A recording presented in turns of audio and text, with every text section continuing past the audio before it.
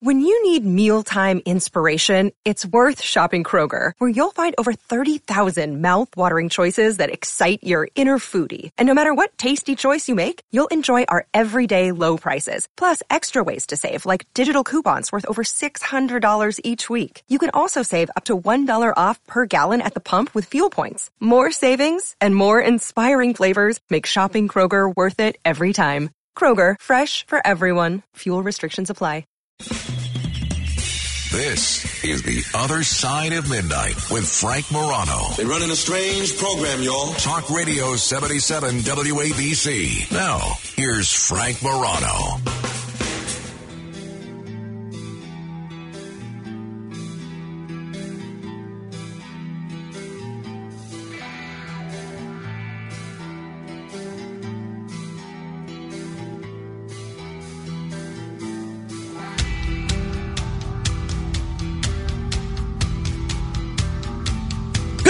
Everybody, this is The Other Side of Midnight. I'm Frank Morano. Hopefully you had a nice Easter weekend for those of us that were celebrating.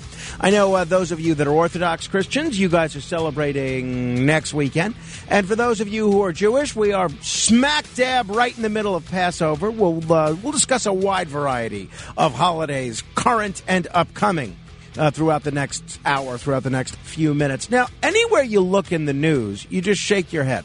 You look overseas, you see, a nuclear warship that might blow up as people are fighting for their lives and fighting for their homes. You look up at Albany, you see corrupt politicians being arrested. You look in Washington, you see nothing but negative mudslinging one side against the other. You look around what's happening in New York here, you see mass shootings on trains. I mean, if there has ever been a moment where it's important to take stock of the things that give us joy, the things that bring us happiness, and to find laughter through times when it can be difficult to find laughter. I don't know what it is. And one of my favorite people, one of my favorite happiness experts happens to be my friend Jeffrey Gurian, comedy writer, stand-up comic, host, author, producer, director, and, of course, former dentist and man with the best hair in all of comedy. Jeffrey, how are you? Thanks for coming in. I am great. Thanks so much for having me, Frank. And I want to start out by wishing everybody a happy Easter and a happy Passover. It's so wonderful that we all get to celebrate together at this time of the year. Absolutely. Now, last time you were here, you were wearing, I think, a dog collar. Today, you're wearing sort of a Hawaiian shirt, which I like. I'm digging this look. I want to bring spring on, you know? Exactly. Part of what I teach people in happiness is that clothing also brings happiness. And you should not only wear clothing that makes you happy, but it should make the people who see you feel happy as well. I think that's a very important philosophy. I think that's good. It's part of creating your own happiness center. It's one of the things that I teach when I lecture on happiness is to create a happiness center. Because as soon as you leave the house, you have no control over what happens to you, over what the universe puts in your path. The only place you can hope to control your environment is where you live. So it's important that you surround yourself with things that make you smile, whether it's colors. Like if you came to my house, it's filled with balloons and crayons. You never see balloons at a funeral. People, that's true. Never. You never see balloons at a funeral. Balloons are a symbol of happiness. So I have little toys and things and bright colors. Everything's white. My carpeting's white. My piano's white. And people who come in, they say they can feel an air of happiness, and that's what I want. And by the way, lest anyone think your life is always a bed of roses, we've talked before, you recently survived double COVID pneumonia. Yeah. Very serious. You were hospitalized. You had a very, very serious health scare. Lucky to be alive, quite frankly. Absolutely. And you don't seem any worse for wear. I'm grateful every day, Frank. That's so important. And I think positive thinking had a lot to do with me getting through. Kindness is also very important. I got a lot of support from people, from friends, and a lot from strangers. You know, the comedy community is very strong. And I used to be a regular on Sirius XM, and they announced that I was in the hospital. And I literally started getting hundreds of messages from people. And I'm a big believer in the power of prayer and the power of thought. And when so many people are focusing their energy on one thing, I really believe that it has an effect. And I was too sick to answer any of these messages, but just knowing that people were thinking of me really helped me a lot. And afterwards, I said, it's a shame that we have to be so sick to know that people care It's about true. us. That's true. That's because true. on a daily basis, we tend not to tell people what they mean to us. Norman Vincent Peale's whole philosophy was all about the power of positive thinking. And I think studies have borne that out, that there actually is a real-world physical impact to positive thinking, both the person that's, experiencing the pain and sort of absorbing the positive energy from people around them. So I think that's so important. There was a very famous scientist that I got the pleasure of working with, and I'm blanking on her name, but I remember the book that she wrote. It was called Molecules of Emotion. She was one of the only women to get her own laboratory in Washington, D.C., and I worked on her for headaches that she was having, and she proved that every thought that you have creates chemicals in your body. And so it's real. When they say laughter is the best medicine, when you're happy, you're creating endorphins. Give me the name of that book again. That sounds interesting. Molecules of Emotion. That actually, I'm going to try and pick that one. And I wish I could remember her name. I'll look it up. I'll mention it a little bit later. Thank you. But it's a very powerful thing. When I was laying in the hospital, first with the heart attack I had like 6 years ago, I was joking with the surgeon on the operating table. They were unplugging the artery in my heart. It was. They called it a widowmaker heart attack, which is obviously very serious. It's the major artery to the left side of the heart, the LAD artery. And they were unplugging it, and I wasn't fully asleep. They keep you kind of in a twilight sleep. And I felt it. I felt what they were doing, and I said to the guy, I feel you in my heart, not in a romantic way, but I feel you in my heart. And the whole crew started to laugh, during this surgical procedure. And later in the day, and then he said, I'll give you more anesthetic. Later in the day, he came to my room and he hugged me and he said, I want you to know you're a miracle. And I was like, no, you're the miracle. You're the guy who figured out how to save me. But again, I had to fight to stay in a positive state because I've been aware for a long time that when you're in a negative state, your immune system doesn't function as well. That is for sure. That is for sure. If you walk into a room, a crowded room, and somebody is sad or angry, you can feel it. No, no doubt about it. And if somebody is No happy, you doubt can about also feel that. We're very sensitive, but we don't realize it. We don't acknowledge it. Animals do that right away. Animals feel, dogs and cats. If a dog or a cat likes a person, that's usually a good person. And if a dog or a cat doesn't like a person, if you bring someone into your home and you have a pet and that pet is aggressive and doesn't like that person, they're probably sensing something that's real. The exception is our cat, Melchizedek. He doesn't like anybody except my wife and me. So that's not a good barometer of someone's character. Melchizedek, that's a very powerful name. Where'd you come up with that? I didn't. He was named when I met my wife. I had nothing to do with the naming of this cat. All the cats have, or at least 2/3 of the cats have biblical names. That is a magical name. Jeffrey Gurian is here. Now, Jeffrey, you're Jewish, right? I am. And so do you do anything for Passover, or have you done anything for Passover this year? Yeah, last night I had a great Seder at my ex-wife's house, which used to be my house, by the way. Oh, boy. In the Jewish religion, they say... Do they have a plaque? This was once Jeffrey Gurian's house out there? In the Jewish religion, they say, don't bother getting married. Just find a woman you like and buy her a house. That's the thing, Yeah, it was a great house. I think that's in the Torah, yeah. And yeah, it's in the Torah, exactly. You never see anybody on the subway reading a Torah, by the way. With true. the big scrolls. This is true. And you have to ask the guy next to you, could you point to this while you're scrolling? It would be very hard to read on the subway. But with my ex-wife and her husband and their new children and my children, I have a very big extended family due to the principles that I try and live by. There are certain spiritual principles that are very important. So this probably shouldn't surprise me, but it sounds like you have a very good relationship with your ex-wife. I do, and I think it's very important. She's the mother of my children. That's pretty rare, isn't it? I mean, I think cordial so. is one thing. Friendly, spending holidays together, I think that's another. We do that every year, and That's we great. have for many, many years. Not everybody is meant to be in your life forever, and a lot of times you don't see that. It's only in retrospect. When we split up, she remarried, and she adopted 2 children, and she had one of her own. And what I can see in the rearview mirror is that those 2 little children needed to be adopted, and that little girl she had needed to be born, and that couldn't have happened had I still been there. Now, so when you look back at your life, sometimes it makes sense. Oh no, that's for sure. That's great, and you get along with her current husband. Yeah, I actually, you know what? He owns a big gas station, and I bring my car to him to be fixed, and to show you how much I trust the guy, I even let him do my brakes, Frank, which is it's a big trust thing to let a guy do your brakes.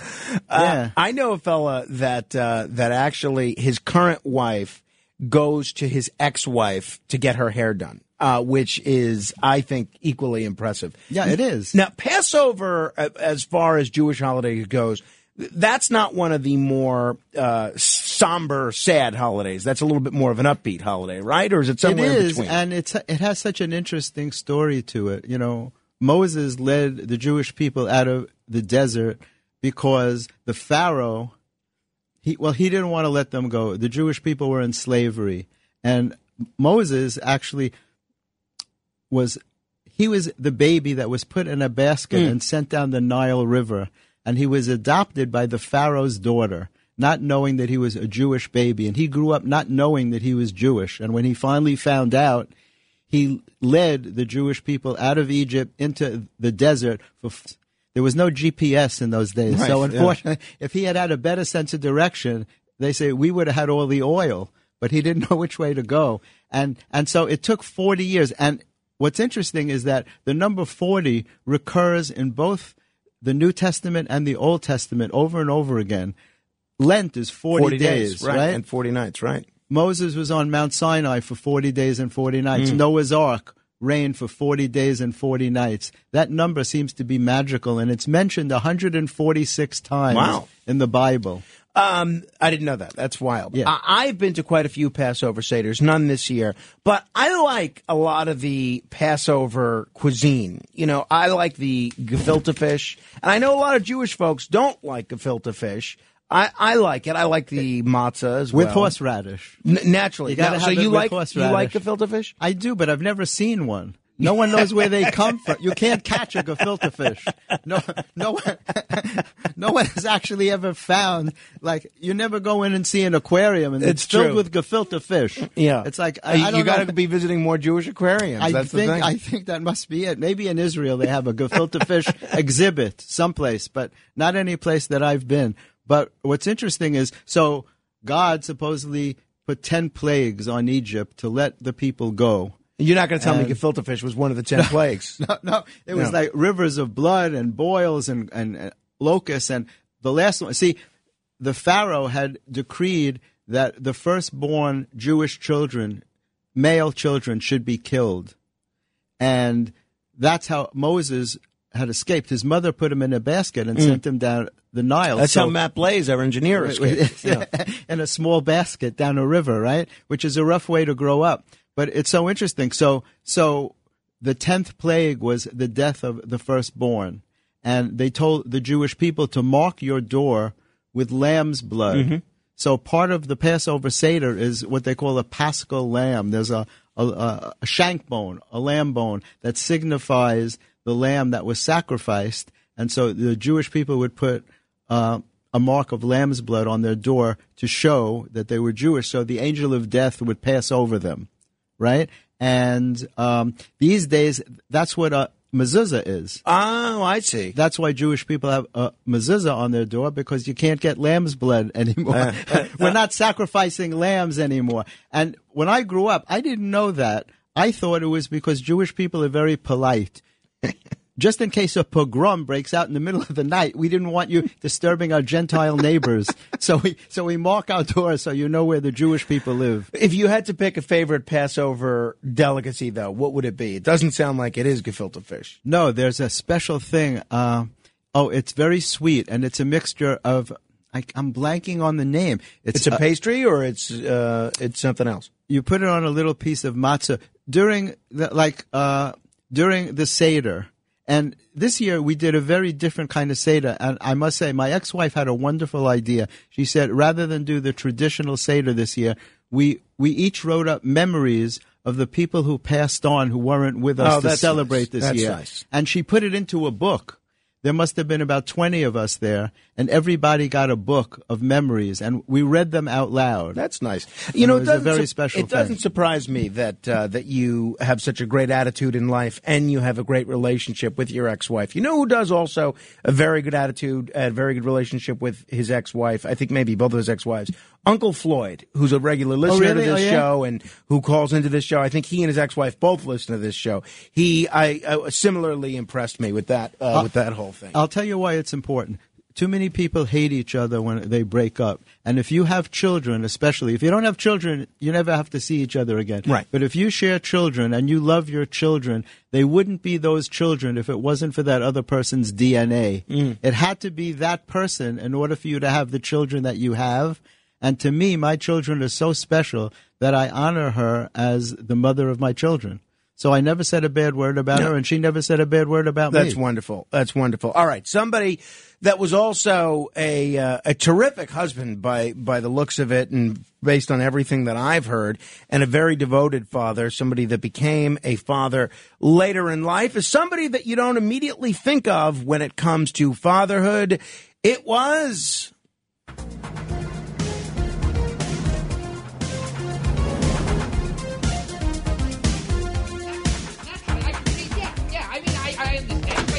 Somebody won't wait.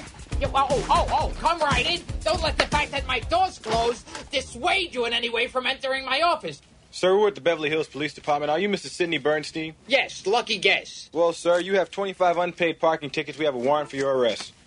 25? What 25? You have 25 unpaid parking tickets, sir? I pay my tickets. I pay all my tickets. Sir, do you own a black Mercedes-Benz license plate number CRL 507? 507? That's my wife's car. That's not my car. That's You have 25 unpaid parking tickets. It's under my name, but it's my wife's car. No.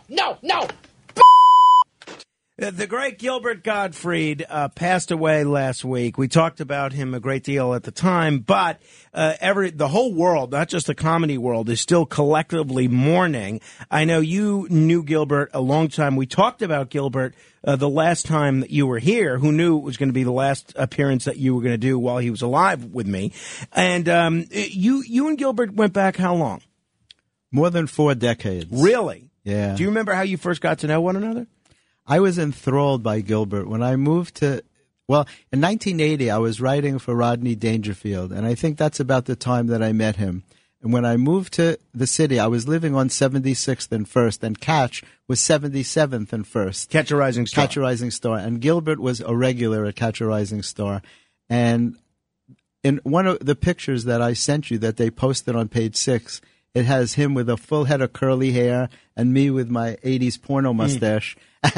And those were the early days that I met him. I used to drive him around. I used to drive him home to make sure he got home safely. When you saw his act back then, was he someone that you knew was destined for big-time stardom, or was he as funny as 10 other comics that were there? No, he was always different. Star? And for some reason, unique always interested me. You know, I started covering the comedy scene as a comedy journalist around 1999. But in the early days, I had an eye for talent, I guess. I saw Jerry Seinfeld before he was famous and Paul Reiser when they just started out. And I went up to them to introduce myself and tell them how funny I thought they were. And I actually offered to introduce them to a guy who was managing me at the time. Gilbert was so unique. There's never been anyone like him. There never will be. He always worked with his eyes closed. I think that gave him courage to say things that because he always said such outrageous things. Right. But he would say things that, I never laughed so hard. He would say stuff like, an alien spaceship landed, and I went over to see it, and little green men got out, and one of them said to me, Ben Gazzara is a good actor. Why doesn't he get better parts? And I was like, where did that come from? That's like, he had the most obscure references that was unbelievable. He would come out on stage with a paper napkin. And first, he'd walk out on stage with his eyes closed and his hands out like this, and very awkward. He would fumble with the mic.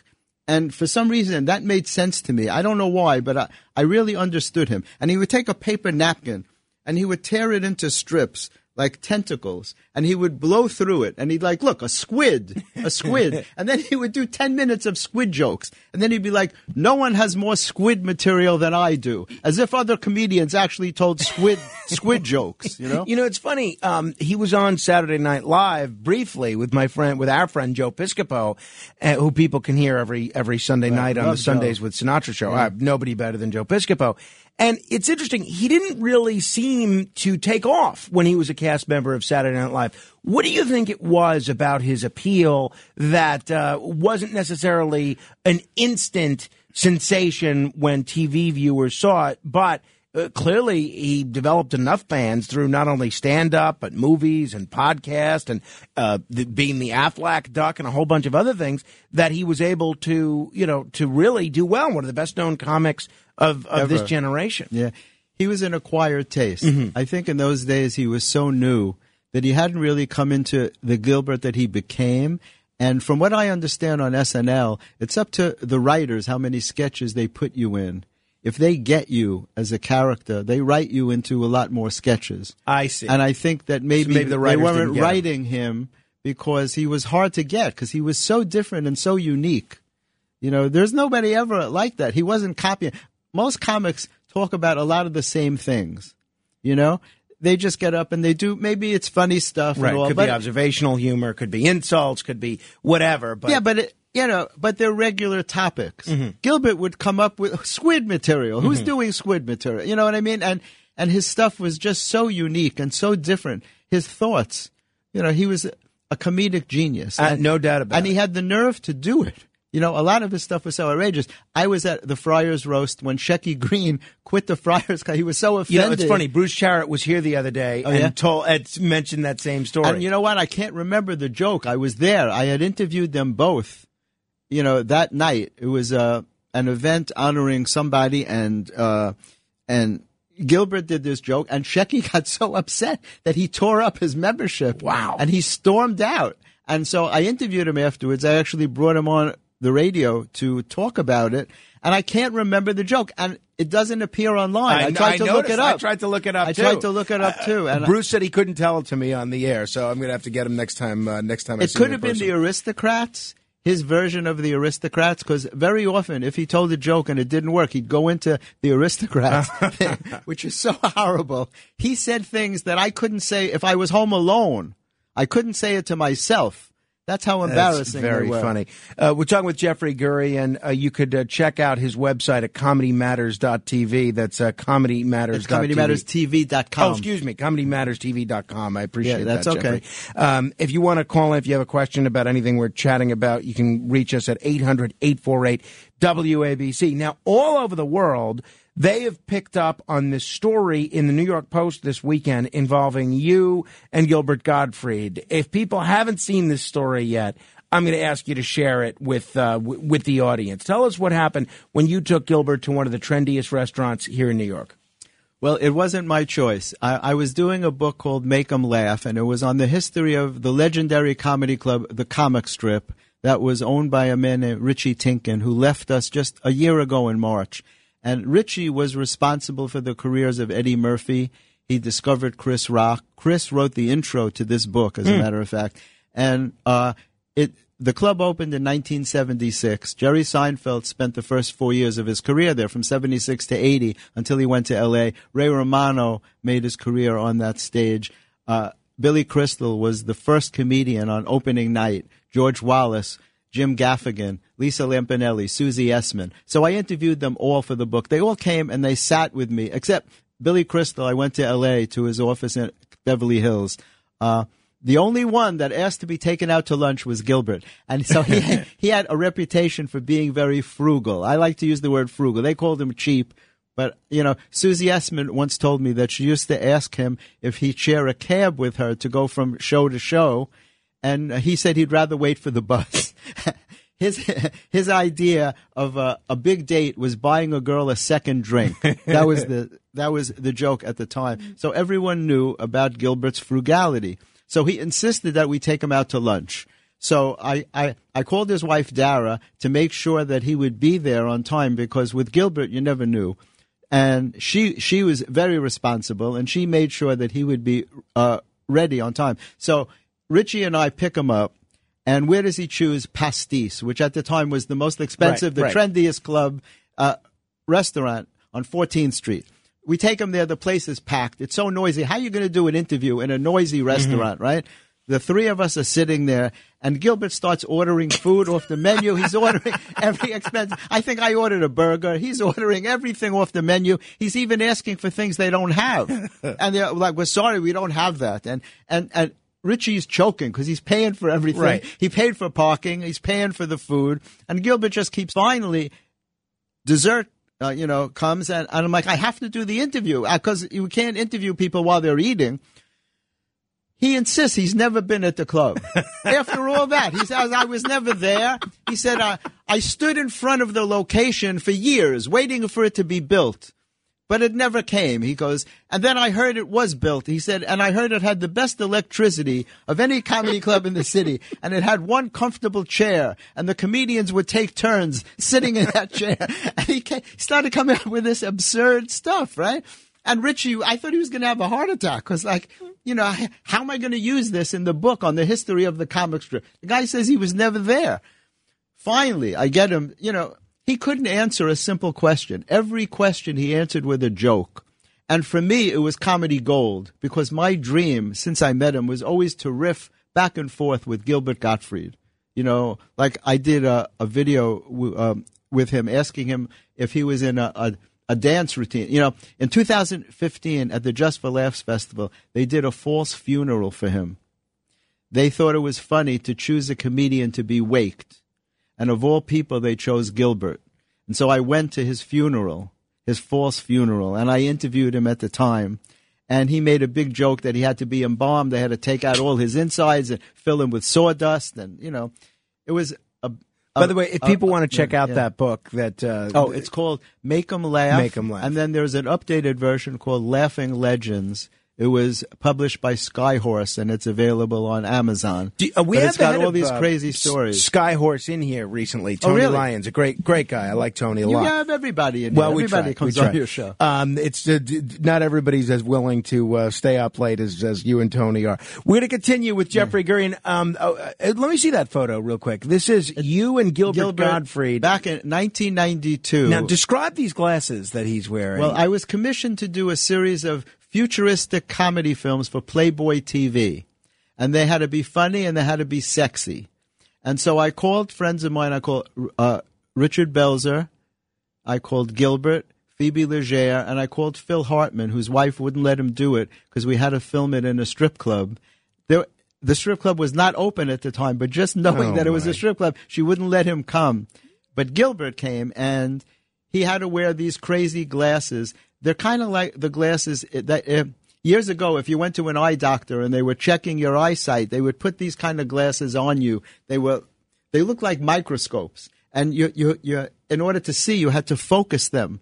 And he was going up trying to meet girls by asking them the worst question: would you like to see some pictures of my furniture? And then he would take out his wallet and show them pictures of his desk and his couch. So obviously no girls were really interested. But his friend told him that it was because of his glasses and that he should go get new glasses. So I took my dental office and I turned it into an eye doctor's office. I put, eye charts up there and all. And the nurse was played by a girl named Camille Donatacci, who later on married Kelsey Grammer and became Camille Grammer. Sure. Who was one of the Real Housewives of Beverly Hills. But in those days, she was a young aspiring actress. And she played the sexy nurse.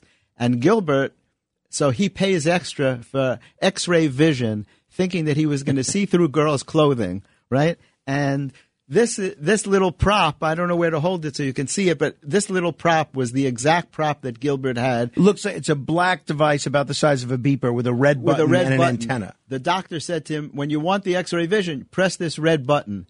So he pressed the red button looking at the nurse, and he gets real X-ray vision. He sees her skeleton, and he goes crazy in the chair. He's like spasming out that he was taken advantage of. And the film is called Seeing is Believing. And if you want to see it, it's on my Comedy Matters TV terrific YouTube channel.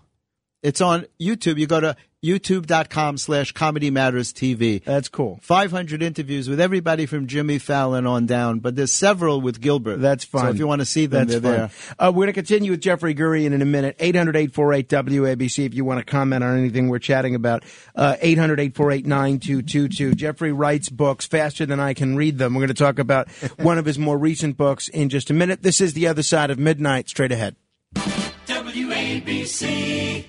Hey, folks, it's already April. Summer's right around the corner. Time to lose that winter weight and be fit and healthy by the summer with NJ Diet. This is my good buddy, Dr. Arthur Turovitz. It only takes 40 days to lose 20 to 40-plus pounds. The contractually guaranteed money-back program is unlike any diet plan you've ever heard of before. Trust me. It starts with bioenergetically personalized supplements based on your hair, saliva, and blood work. Then, NJ Diet uses DNA testing to create your ideal diet plan and workout regimen, help you keep the weight off for the rest of your life. NJ Diet is all natural, no shots, no hormones, no surgery, and no dreaded prepackaged foods. You're fully monitored to make sure you are burning fat and not just losing water. And you'll also get the doctor's personal email and phone number. They've got locations throughout the tri-state area or from home with live online video consultations. Lose a contractually guaranteed 20 to 40-plus pounds in only 40 days. It's the best plan out there. Trust me. Call today, 855-5NJ-DIET, or log on to NJDiet.com. Go to NJDiet.com and lose the weight for good today.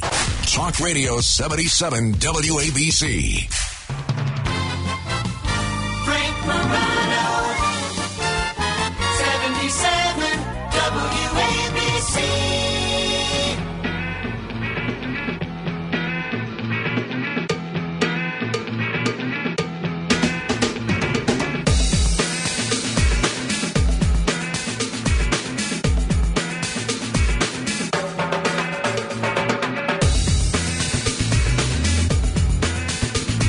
This is The Other Side of Midnight. I'm Frank Morano. Jeffrey Gurian is here. He's in the midst of celebrating Passover. We're in the midst of celebrating Easter. And a bunch of people have emailed me. You can email me as well, frank.morano@wabcradio.com. And several people have direct messaged me on Twitter as well. You can find me on Twitter at Frank, Morano. That the dish that Jeffrey was trying to think of earlier, that Passover delicacy, was haroset. Well, either harosis, you could pronounce it, or haroset. For some reason, in Hebrew, some words, as I was growing up, they taught me a lot of words that ended with an S sound, but for some reason, now they end in a T sound. It's the same thing, harosis or haroset. Did you convert to Judaism just for the jokes? I mean, there are a lot of funny pronunciations. There was a time all words. Comedians were Jewish. That's true, yes. Yeah, and then even if you weren't Jewish, you felt like you were Jewish if you were doing comedy. You know, the old greats, most of them were Jewish. Milton Berle, who was my sponsor in the Friars Club. That's right. I date myself when I say that, but I loved having Milton Berle be my sponsor was one of the greatest honors. Mr. Television. You know, he was Uncle the reason. Milty. Yeah, he was the reason that. The reason they called him that was because people in this country actually bought televisions to watch his show, the Texaco Star Theater. In the 1940s, TVs were new. People would line up in the street to watch television through the glass windows of the stores that sold them. And they would pile the TVs on top of each other, and they'd play Milton's show, and people would gather to watch. People are actually they're throwing away their radios because of me. So I'm the opposite of You're Milton Mr. Berle. Radio. Exactly. But speaking of the holidays, you have a book out. It's called Holiday Hilarity, a humorous history of celebration. Yes. Tell me about this book. You've written it. You have a co-author on this book. I do, right? and there's a very interesting part about Czech Easter that I want to tell you because you won't believe that this exists. But I had it confirmed. It was presented to me to do a book about holidays because holidays are very special, especially in times of sadness and stress that we're going through now. Holidays bring people together. And when you write about religious holidays, though, you have to be very careful. It's a humorous book about the holidays, but you always have to be careful that people don't think you're making fun of their holidays, that you're just adding a little humor to them, right? Like, Well, you mentioned Czech Easter. Tell me about Czech Easter. Yeah, Czech Easter is unbelievable. In Czech Easter, they have days like it starts on a Wednesday, which they call Ugly Wednesday, which was dedicated to Judas. And then they have, let me see, I have to refer to my notes because I don't remember all of the story. But where did I write it down? Oh, here it is. Green Thursday, where they eat only green vegetables to honor the Last Supper, which very often people say was actually a Passover Seder. Jesus was Jewish. I've always heard that. And it's so amazing what Jesus created. I mean, a religion that millions and millions of people follow. I hope he knows that somewhere, wherever he is, that he realizes the impact that he had. That's not a joke either. No, I know. I absolutely. think it's amazing that one man could start a worldwide religion that so many people will be part of. One man did that. That's just incredible. No doubt about it. I mean, and you saw his bar mitzvah must have been quite a party. Can you imagine? I'm sure they never ran out of wine. Well, he turned water into wine, and teenagers would love that. They say, "Mom, we're not going to drink. We're just having water. Exactly. Jesus is coming. Not tonight. He's not. Don't let him in here." Right? Turning water into wine and loaves of bread. Right? He fed thousands of people with 5 loaves of bread, I think, and 2 fish. Right. The portions must have been very small, though. Can you imagine? They never tell you how big those portions were. So, let me see. Oh, so then they have White Saturday. Men and boys go from house to house with an instrument that makes an annoying noise, waiting for them to for the people in the house to tell them to stop. They give them money to make them stop. This is true. Wow. So on Easter Sunday, the girls color eggs. Wait till you hear this. The men and the boys make whips out of pussy willow branches to whip the women and the girls. This is true. This is in the Czech Republic? Yeah. Last week, I went to a wedding, and the guy sitting next to me was from the Czech Republic. And I said to him, "Is this true?" He laughed because it's absolutely true. On Easter Monday is what they call, instead of Easter Sunday, they have Easter Monday. So it would be today, basically. The men and the boys go from house to house whipping the girls and the women with these pussy willow branches in exchange for candy and plum brandy. And the men get so drunk that the wives have to look for their husbands, and they find them laying in the road. Oh, my. And my co-author was from the Czech Republic, and she's the one that told me these stories.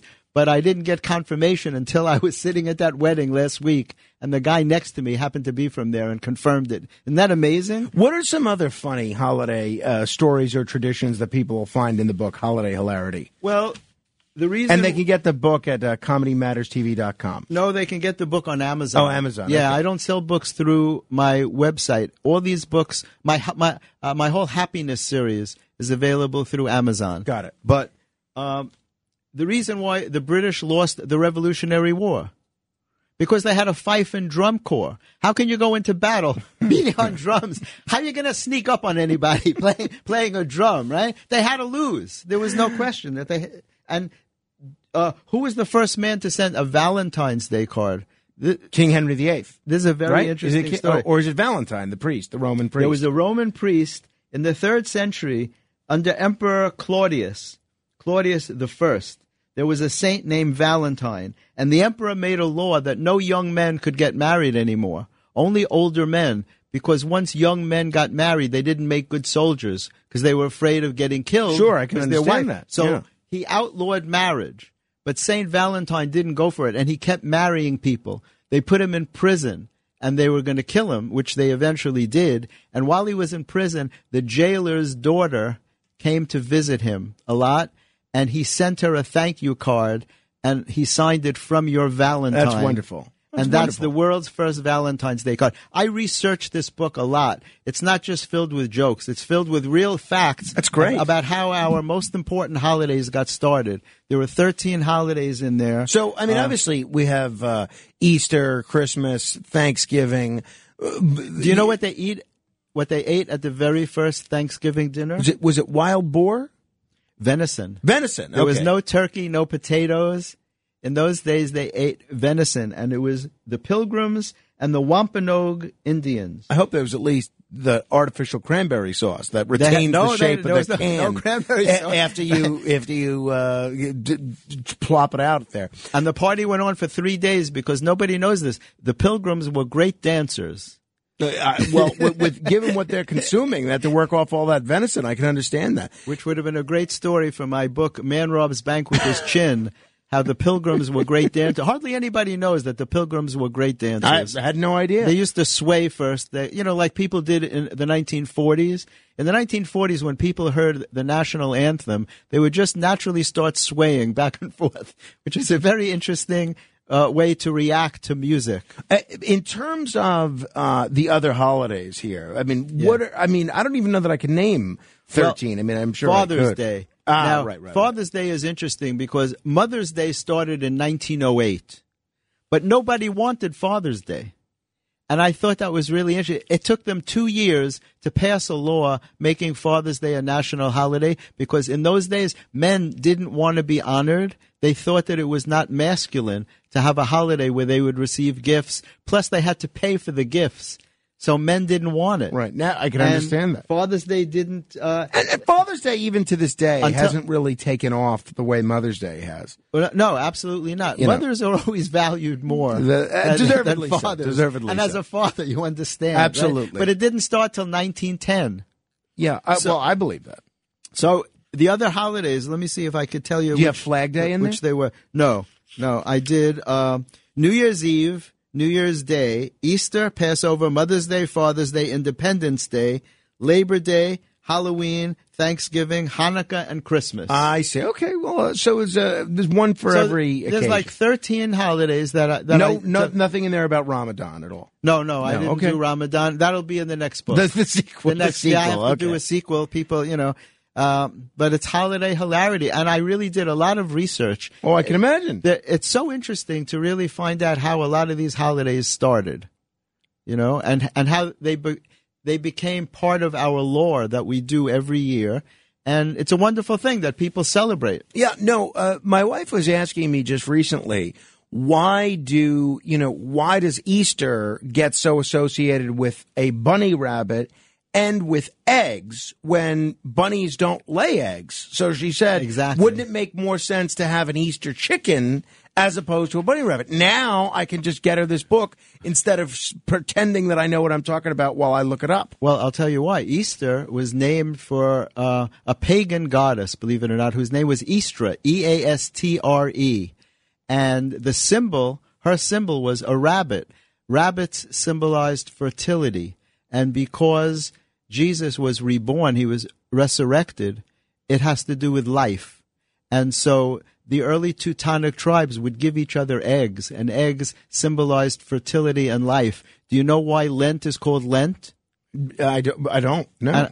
And it's a very strange thing. It's an odd word, Lent, right? 40 days of Lent, because it has to do with an Old English word that meant lengthen. The days get longer.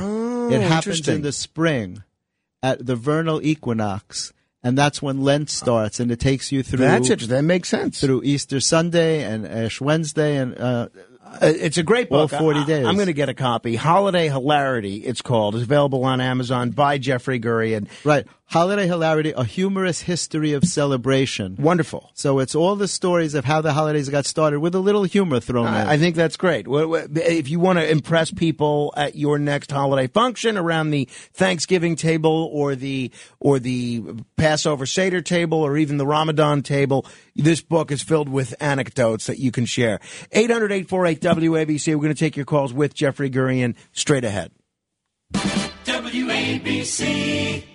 We are New York on New York's Talk Radio 77 WABC. Now, here's Frank Morano.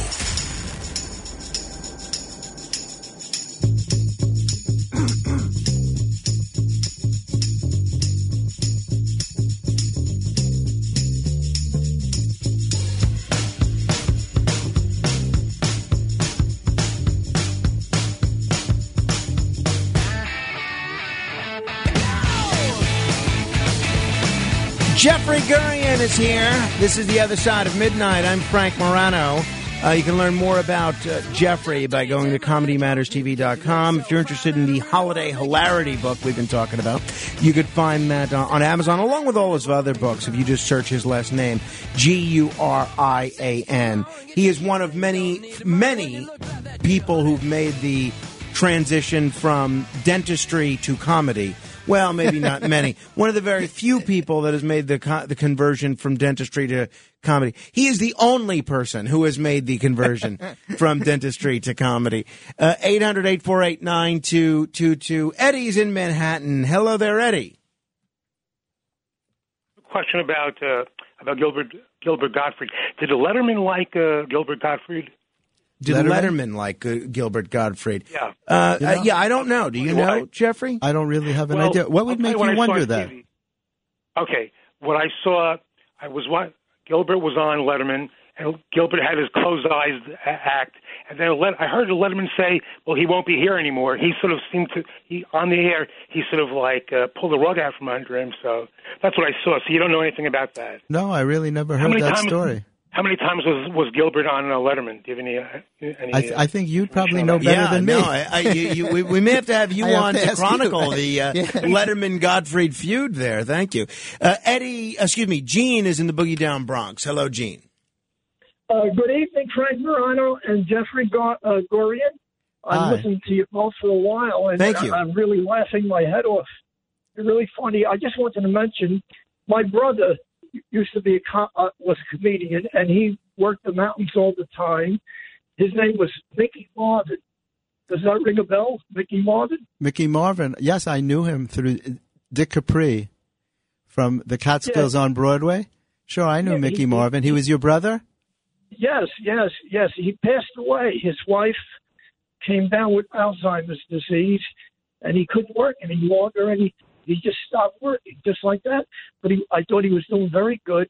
He got started from another comic, Corbett Monica. I don't know if you remember that name, Corbett Monica. Corbett Monica, sure, I know that name. Yeah, absolutely. Corbett Monica got him started.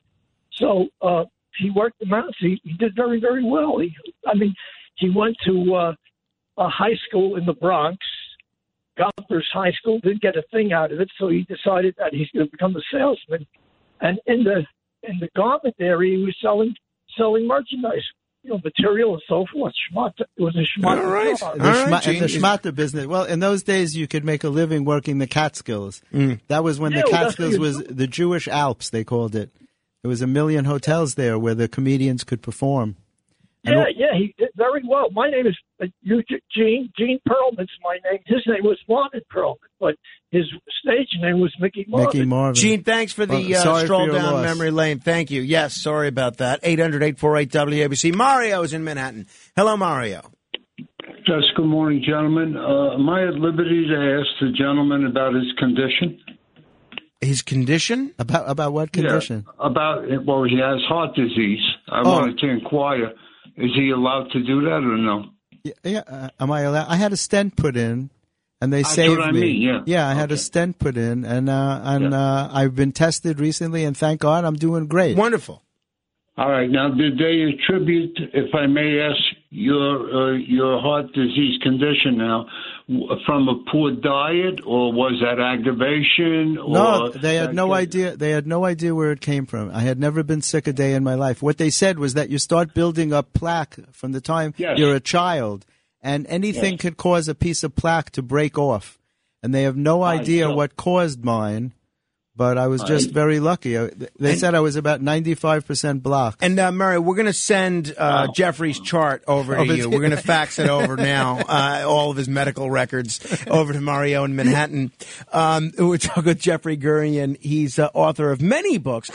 I wasn't really joking. I think at the pace you're at now, you are writing books at a pace faster than I'm reading them. How many books have you written? 8 books. 8 books? I never thought I'd have even one book. It was so crazy. My first book was based on my writings for the Friars Club, and it was called Filthy Funny and Totally Offensive. And it was 250 celebrities who told me nasty jokes. And Gilbert, of course, was in there. But, I had the biggest stars. Even Elaine Stritch gave me a nasty joke.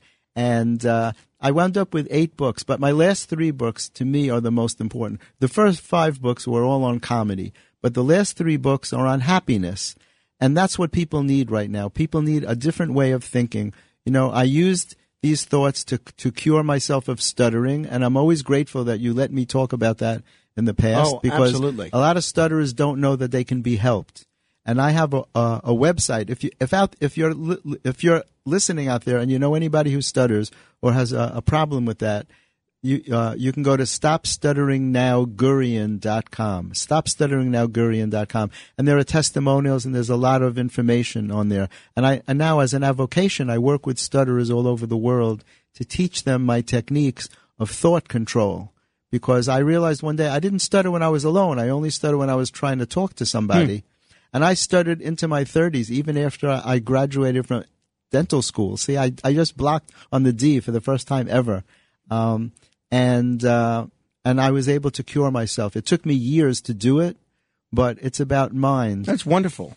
Because you can't have a disability based on your location. A man with a limp limps in every room of his house. Can't go into a room and close the door and walk perfectly. Right. If you're deaf, it doesn't matter where you are. Exactly. You're still deaf. But if I could speak without stuttering in a room by myself, then theoretically it means there's nothing wrong with me. Mm-hmm. And when I realized that, and I consider it grace, everything's grace. When I realized that, I took my mind apart and I developed these techniques for changing your thoughts.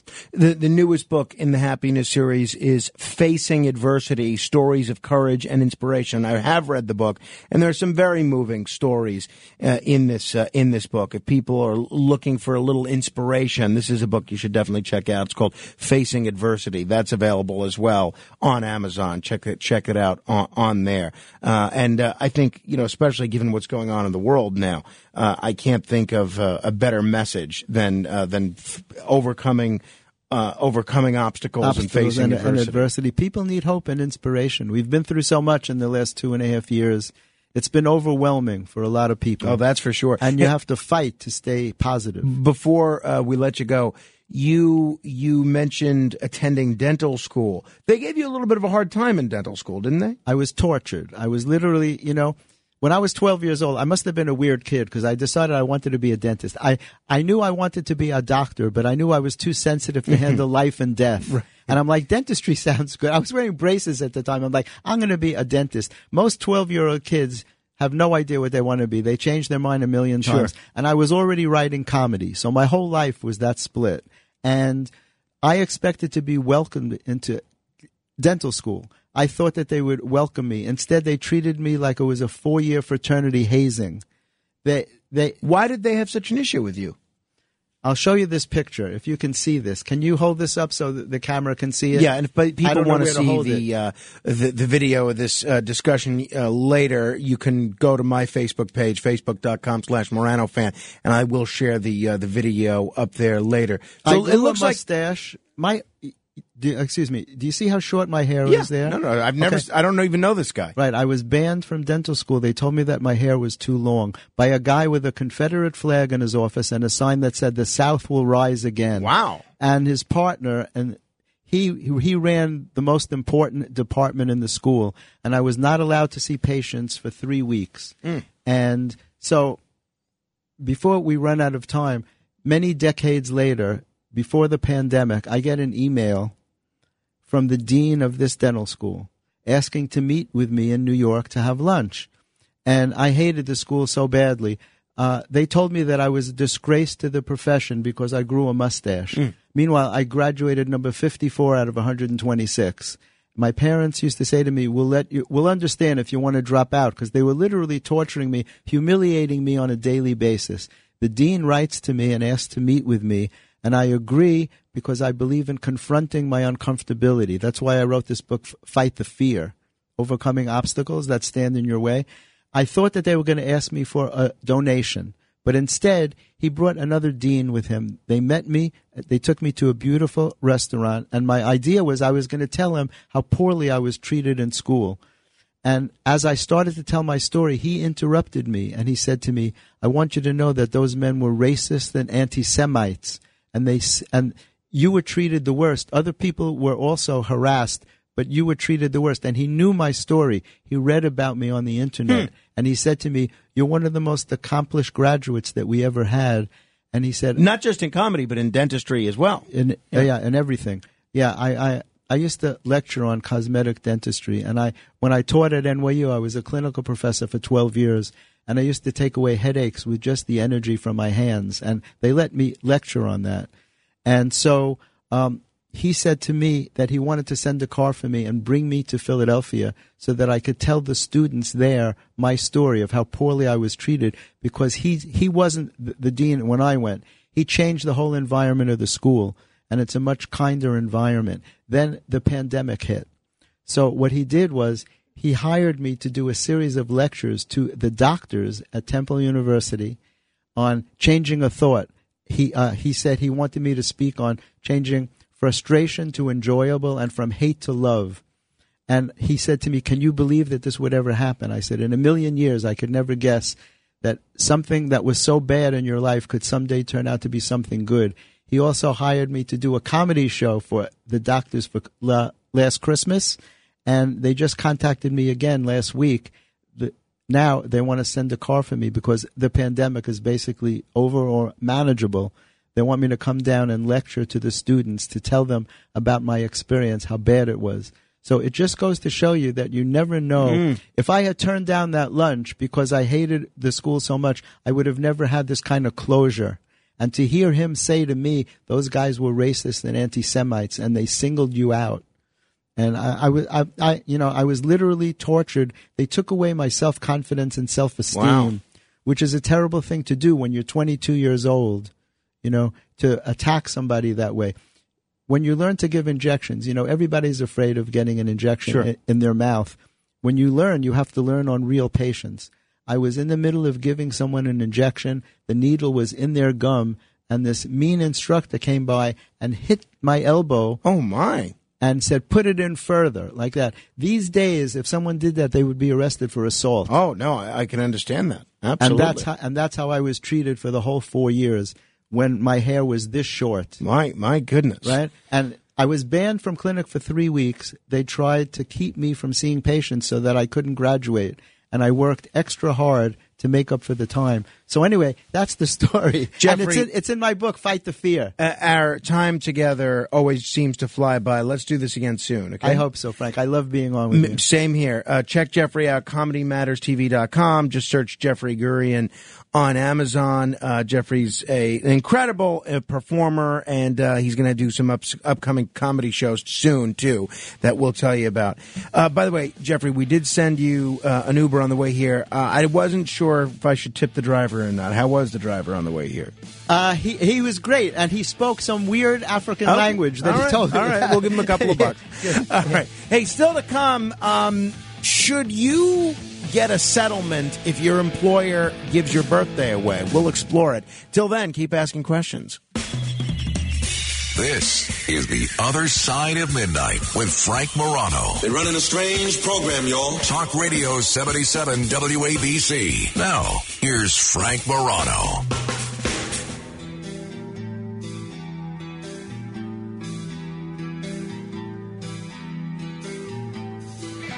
Good morrow, everyone. This is The Other Side of Midnight. My thanks to Jeffrey Gurian. By the way, a couple of people said they didn't get to write down that stuttering website quickly enough. If you know someone that is a stutterer and want to get them some help, or if this applies to you, you can go to the website StopStutteringNow.Gurian.com. That's StopStutteringNow, Gurian.com. So we got an action-packed show still to come. It is Easter, and at least I always try to be my most pious whenever it is Easter. So coming up in about 20 minutes, we're going to talk with a Franciscan brother about Brother David Migliorino. See, I went from working on my Jewish pronunciations to now I have to go back to my natural habitat of Italian. Brother David Migliorino is a Franciscan brother and the principal of St. Anthony's High School out on Long Island. He's going to join us. And then Scott Barry Kaufman is a fascinating guy. He's a cognitive scientist, an author, a podcaster, a popular science writer, and he's someone who I've been a fan of for a long time. And he's going to be here. We'll get into this. Now, if you listen to this show, you know that I don't say when my birthday is. It's a variety of reasons, but mainly I don't want anyone knowing when my birthday is. My brother and I have the same birthday, so we both know. My wife has a mild idea of when my birthday is. I don't like to make it a big thing. I find it very embarrassing, to be honest. I don't like to do anything on my birthday. My perfect birthday is, and I know maybe this is kind of unhealthy. Maybe this is my pathology. My perfect birthday is being able to get through the entire day without anyone saying happy birthday. And whatever, you could think that's crazy. You could think that's sane. That's my thing. And apparently Kevin Burling is a kindred spirit. Listen to this story. He's a Kentucky man with an anxiety disorder. Now, I wouldn't say that I have an anxiety disorder, and you wouldn't think this, but I do suffer from anxiety often. When I'm in a small group, whether it's a meeting at work, whether it be when it was in college, whatever the case may be, political function, my least favorite aspect of, when I say small group, it's 30 or 40 people, is when everyone goes around the room to say who they are and why they're there. That is my least favorite thing. That's why I never really would feel comfortable joining Alcoholics Anonymous. I don't like that beginning, oh, hi, I'm Frank, I'm an alcoholic, yada, yada, yada. I'm not belittling it. It's not for me. I get so much anxiety. I could talk to 100,000 people, big crowd of 100,000 people, no problem. Go on television, speak to millions of people, no problem.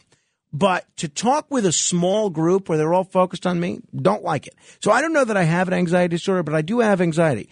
Not like this guy, though. So this fella, Kevin Burling, asked his employer not to celebrate his birthday because it would trigger a panic attack. So when the company, Gravity Diagnostics, ignored Kevin Burling's request and had a surprise lunchtime celebration for him. Now, they didn't rent a hall.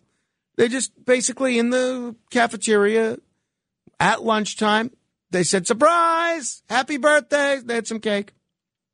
On August 7th, 2019, he got upset.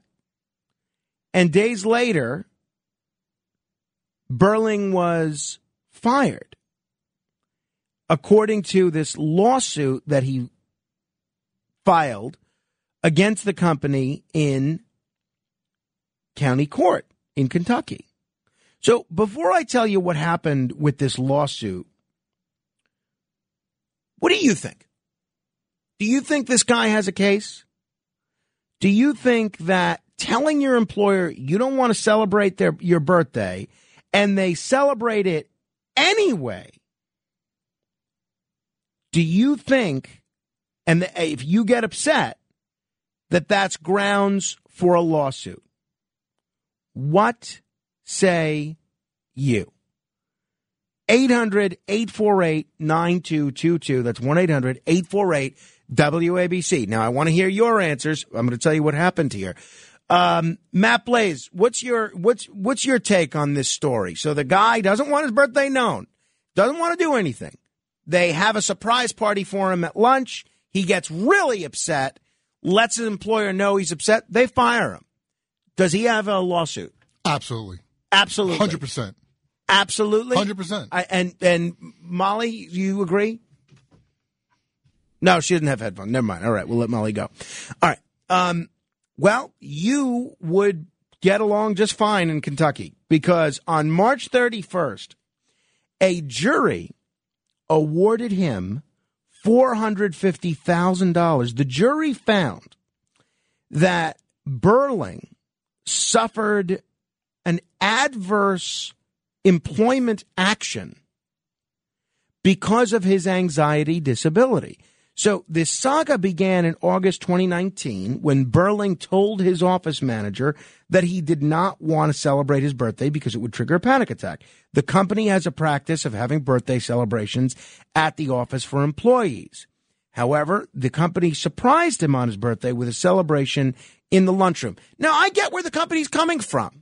It sounds like a fun place to work. They want a convivial atmosphere. They like celebrating the employees. They like recognizing their employees. We do that here to some extent. We had a cake for Molly's birthday. The company surprised him with this celebration in the lunchroom. He had a panic attack, according to the lawsuit. He quickly left, finished the rest of his lunch in his car, and then texted his manager, upset that the company failed to accommodate his request. A day after the celebration, Burling was called into a meeting where he was confronted and criticized for his reaction. The confrontation triggered another panic attack, according to the lawsuit. Usually, I've seen the plaintiffs side of events, it's not always 100% accurate, but let's assume it's mostly accurate because that's what the jury found.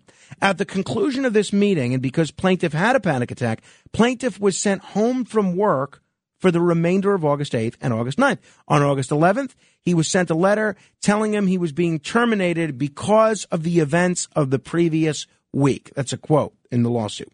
Burling sued, alleging discrimination, disability discrimination and retaliation.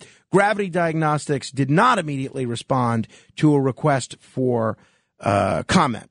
So the founder and CEO, Julie Brazil, told the Northern Kentucky News website that Burling was terminated for violating a workplace violence policy. So I'm sure there are two sides to this, but I don't know. I think $450,000 is certainly a lot. I mean, maybe an apology, maybe whatever wages you lost there. I could see this guy having a case.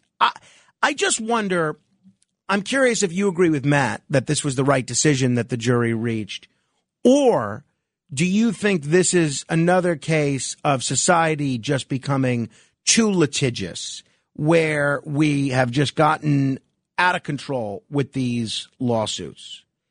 And tell me what you think, because I think this is an interesting case, and I'm curious to see if it's upheld on appeal. 800-848-9222. That's 1-800-848-WABC. And tell me what you think about this situation. I think it's pretty interesting. But, maybe you'd think differently. So the CEO said there had been an increase in incidents of workplace violence. She told this news site, "My employees de-escalated the situation to get the plaintiff out of the building as quickly as possible while removing his access to the building, alerting me," the CEO speaking, "and sending out security reminders." Look, we weren't there. We don't know what happened. Tony Butcher, an attorney for Burling, said his client posed no threat. Look, so they're telling two very different stories. She's saying there was an incident of violence and he was a security threat. He's saying the reprimand from his text message caused another panic attack and he sued. The jury found for him. I would never sue. I mean, look, if somebody people have celebrated my birthday against my wishes. When I used to work with Joe Piscopo, he used to make a big thing about my birthday, even when I'd tell him not to. And I'd ask him, please don't, but he insisted on doing it. Now, I didn't like it, but I wasn't going to sue over it. Then again, I don't have the kind of anxiety disorder that Kevin Burling is talking about. What do you think? 800-848-9222. Linda is on Long Island. Hello, Linda. Hi, Frank. Is the company, or do you know if the company is appealing it? It was a jury verdict, and it was much too much for that. Did the company know that he had the problem? I mean, it doesn't sound right. So it doesn't sound right. The articles that I've seen here, it doesn't say if there's an appeal that is pending. I would imagine that there is, because if they had agreed to the same facts, then I think there probably would have been a settlement on this, and there was no settlement. So it tells me that his employer, they were willing to fight this, and I would assume they are going to continue with an appeal. But I'll continue looking. Right, it's too much. All right, Linda. One vote says it's too much. Chris in Mount Vernon. Hello, Chris. Yeah, definitely too much. I mean, depends. I mean, did he like? Actually, I don't. Did he flip out and flip everybody to bird and curse everybody out on the way out of the room? I mean, then he should have just. I mean, then I say it's called for that they fired him and everything. You know what I mean? Well, it sounds like he definitely did something. It sounds like, now I don't know what the something is, but it sounds like he threw a fit. It sounds like he got upset and threw a fit. I don't think he just huffed and puffed and like ran out of the room. No, he probably was yelling. He probably was screaming. He was probably carrying on, and it sounds like he threw a fit. So it sounds like you don't think he should have gotten any money. No, I don't. I don't think so. Huh. All right. Well, all right, Chris. Thank you. 800-848-9222. Bob is in Long Beach. Hello, Bob. Yeah, how you doing? Look, here's the thing. Don't you think somebody had an inkling that this guy in his past was a mental case? Well, he's not a mental case.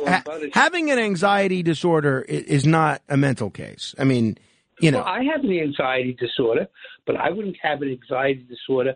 I mean, what, for a happy birthday gives you an anxiety disorder? Well, look, happy birthday. I know it may not seem triggering to you, Bob, but this guy says it's triggering for him. I know. Well, there's a lot of things that trigger. I don't like to watch war movies. You know what I mean? Because it triggers me, so I don't watch war movies. But I don't get crazy if somebody would wish me. I don't know. To me, no good deed will go unpunished. But the company, it is money, but the company should know the labor laws, and they should know if somebody has an anxiety disorder. Well, what will that anxiety order? What will bring it on? If a birthday party would bring it on, I don't think you're going to be assuming a birthday party, a birthday, happy birthday, a piece of cake. If that's going to bring on an anxiety attack, then I don't think you're right for us. Thank you very much. Have a good day. Fair enough, Bob. Fair enough. Yeah. So you don't think this guy should have gotten any money? Oh no, he should have gotten money because they did they probably knew. I mean, I don't see how anybody could be like, what else would set him off? If a birthday, happy birthday, the totality of my knowledge about Kevin Burling's situation is what I've spent 40 seconds reading in a news article, so I couldn't tell you, Bob. Right, so you got to wonder, happy birthday got him Meshuggah. What. You're right, Bob. Thank you. 800-848-9222. All right, the mics are out tonight. Let's begin with Michael in New Jersey. Hello, Michael. Yeah, I have to disagree with you. I think this guy is mentally disturbed. He shouldn't get a penny. As a matter of fact, I think the company should tell him, if you don't get out of our face, we'll sue you because you're crazy, you're a lunatic, and we don't want to be bothered with you. Well, what does it say, do you think, given that that's your view, what does it say that a jury decided to award him $450,000? I think the jury is out of their mind. I wouldn't have given him a penny, not 1 cent. They would have weeded you right off that jury, Michael, jury. Well, they wouldn't because you're not allowed to ask. I would tell them I can't make a decision until I hear the case. Once I'm in the jury room, of course. It's too late. You can't say, what is your determination? No, I understand that. I've been a grand juror as well. I understand that. Not to be out-mic'd, we have Mike in the Boogie Down Bronx. Hello, Mike. Yeah, no, I'm just, this guy shouldn't get a penny. He grow up. Really? Okay. So, I mean, he's got... Oh, come on, give me a break. You got to be kidding. These jurors must be out of their minds, too. What? The guy had a birthday party. What is he, 9 years old? Yeah, I'm sorry. I hear you, Mike. Ridiculous. Mike, thank you. I think $450,000 is excessive. But look, he specifically asked for a very simple accommodation. Don't throw me a birthday party. It would have required no effort for the company to just respond to his wishes. Did they tell the employee when he was hired? They said, no, well, sorry, you don't want a birthday party? We're going to force you to have a birthday party. No, they didn't tell him that. So I don't blame him for being upset. Now, he didn't handle this the way I would handle it, but look, it sounds like he does have some sort of anxiety disorder. What do you think? So, so far, the consensus seems to be, among our listeners, that this jury may have erred here. What do you think? 800-848-9222. Gina is in Brooklyn. Hello, Gina. Hi, Frank. Frank, I think that the company should have respected his wishes because there's endless possibilities why he doesn't want to celebrate his birthday. And you can't, second guess adults. If an adult tells you, please don't celebrate my birthday, you shouldn't celebrate their birthday. Exactly. It's disrespectful. Yeah. And he might have been violated as a child and felt deeply disrespected. And that kind of thing could trigger an emotional disturbance. And it might not be ongoing, but at the same time, it might be hard for him to get another job because he got fired from his last job, and he might need that money. Well, also, I mean, who cares what his reasons are? I mean, he doesn't owe the employer an explanation of why he doesn't want to celebrate his birthday. He just doesn't want it celebrated. You're right. That's right. Gina, thanks for the call. 800-848-WABC. Roland is in Pennsylvania. Hello, Roland. Yes, hello. Hello. I disagree with most of the callers there. I think he should have sued, and I'm sorry that he didn't win more money. Well, $450,000 is a lot of money. Yeah. It's a lot more than I'm making in a year. That's a subjective terminology. A lot of money to whom? Well, to me, it's a lot of money. Well, I think it's a lot of money to most people. Yeah, but you are not bringing the case. Here's the thing. He asked his employer, do not reveal his personal information by celebrating his birthday. His birthday is part of his file. It's his personal information. And if he requests that his employer not divulge that by giving him a birthday, then the employer is supposed to respect that. That's Roland, a personal thing. So far we've had people who say that the jury was wrong. We've had people that said, my view is basically that he had some merit to his claim. I think $450,000 is very generous. You're saying he should have gotten even more. I believe so. Wow. Who are we to decide what damage this? Well, we're jurors. In this scenario, we're radio jurors. I'm asking you to put yourself in the jury's position here. 800-848-9222. We're going to talk with Brother David Migliorino in just a few minutes about Easter, education, a few other issues. Tom's in Brooklyn. Hello, Tom. Hey, Frank. How are you? My contention is if he asked his manager not to do this, they should have respected him. And I do believe that he is entitled to some compensation because they fired him. The problem is, who is to determine? The jury doesn't determine that he got $450,000. That would be the judge. No. Well, the judge can different states have different laws, but my understanding is the jury can award compensatory and punitive damages. If they come up with an amount that's way out of whack, then the judge can limit the award. But no, the jury is making the determination of the award amount. Interesting. I didn't know that. Anyway, I don't know if $450,000 is a lot or too much. I believe that everybody should have their fair day in court, and he got it, and he won his award, and should be that. Indeed, Joe. Indeed, Tom. Thank you. We'll go to Joe in Ronkonkoma before we get to Brother David. Hello, Joe. Hey, happy Easter, Frank. Likewise. Hope you did something fun. We just had a relaxing time at home. This whole thing is ridiculous with the suing. I find it ridiculous. I was telling Molly, just let it go. Just let it go. But like I said, I had the same incident, by the way, happened to me over the weekend with the board op again. The phone must have rang, Frank, 20 times, disconnected, and then I was put on hold. And they never, ever said anything, and they hung up on me. What show were you calling? So, was it Curtis? Curtis. Yeah, chances are he's every show on the weekend. So, well, again, I wish you a very happy Easter, and I'll talk to you during the week. All right, bye, buddy. Thank you, Joe. 800-848-WABC. I want to encourage you, by the way, to join our Facebook group. Just search Morano Radio Fans and Haters. This discussion is going to continue on there, but you're welcome to comment on any aspect of the show. Charles, for instance, was just commenting on there. Oh, no, not that Gurian guy, I thought to myself, but I left it on anyway during my evening walk. And then he says, wow. What a great segment that was on so many levels. Kudos. So I appreciate Charles saying that because I think that goes to show you whatever your preconceived notions are about anything that we do on this show, you know what your attitude should be? Listen anyway. Maybe you like it. Maybe you don't. here's the guarantee. It's always going to be something different. Always. For instance, some of you, if you're not Catholic, may not want to hear a discussion with a Franciscan brother in a minute. Tough. Listen anyway. That's my view. It's Easter. Give us Catholics some leeway here. All right. Those of you that are holding, if you want to keep holding, I will get to you. We're going to talk with Brother David Migliorino next about Easter, Christianity, education. What is a brother exactly? We'll get into that as well as a few other things.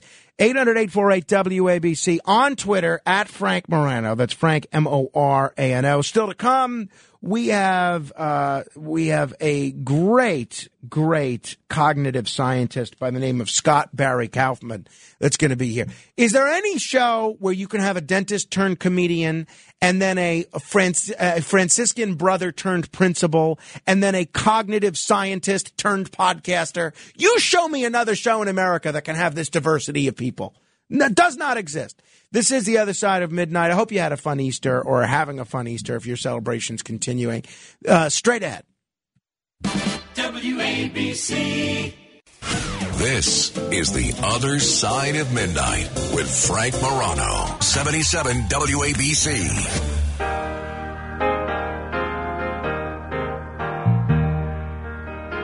This is The Other Side of Midnight. I'm Frank Morano. Well, for a lot of us, while the calendar may say Monday, it still very much feels like Sunday. Truth be told, if you haven't yet gone to bed, then it's still Sunday for you, which means it is sort of still Easter for you. For the rest of us that had a nice Easter and have now started our Monday, it's the day after Easter. But what better time to look back at some things happening with respect to Jesus and all things God than Easter and the day after Easter?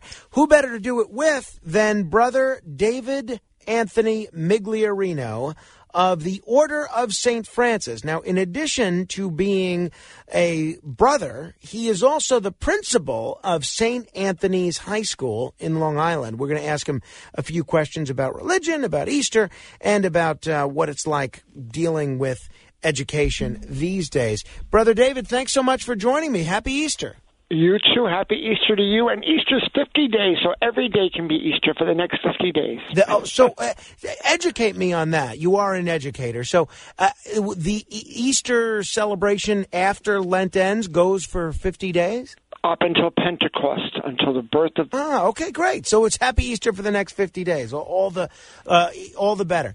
What exactly is the Order of St. Francis? Franciscan brothers, and we follow the rule given to us by our founder, St. Francis.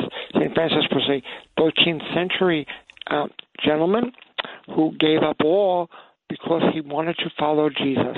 And his love of poverty, his love of the poor, his love of nature and his fellow man, but more importantly, his love of the Eucharist really empowered him to give up everything to follow Christ. And, St. Francis received the stigmata, the wounds of Christ. So during Holy Week, we all can think about that a lot, that Francis was very close to Christ, and so Christ himself imparted the stigmata on St. Francis.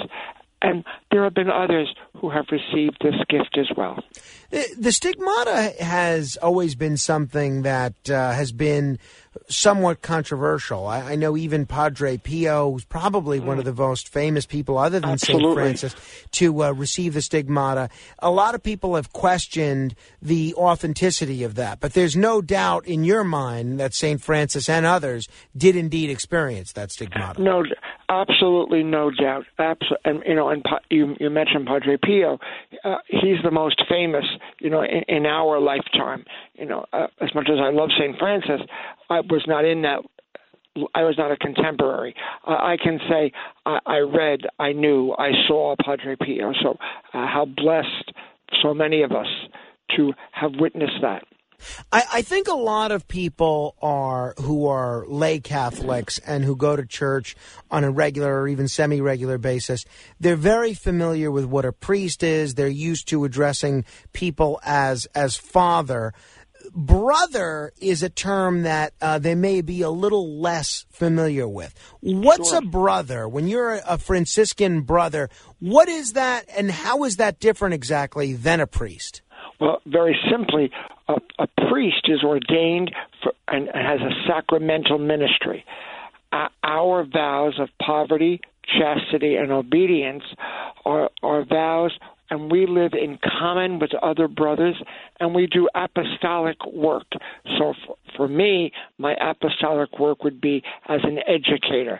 I happen to be the principal, as you mentioned now, but I have been a lifelong teacher, and I'm still teaching in many, many ways. So a brother lives in community. We do not celebrate the sacraments.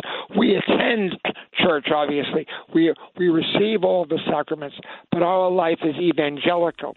We follow the gospel message as closely as possible, and we take 3 vows, that of poverty, chastity, and obedience. So you have to take some of those same vows that priests do, including the one that is very, very challenging, chastity, even though you don't get to do things like hear confession or the other sacraments. That would be correct. That would be correct. And I have to be honest, for me, the toughest vow is obedience, because you surrender your will to the will of the superior who acts in the presence of God for you and says, we feel you need to move to this ministry, we feel you need to do this.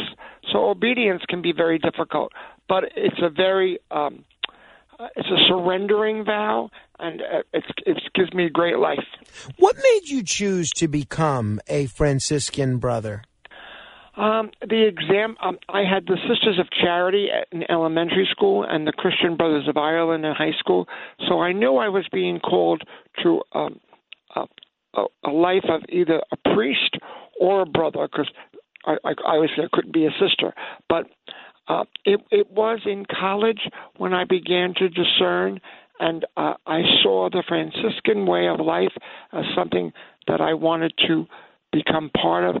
And to be very honest, every time I was in their presence, I felt the joy and the happiness. You know, in the similar way that my mom and dad found their joy and happiness in loving each other, I saw that in the brothers.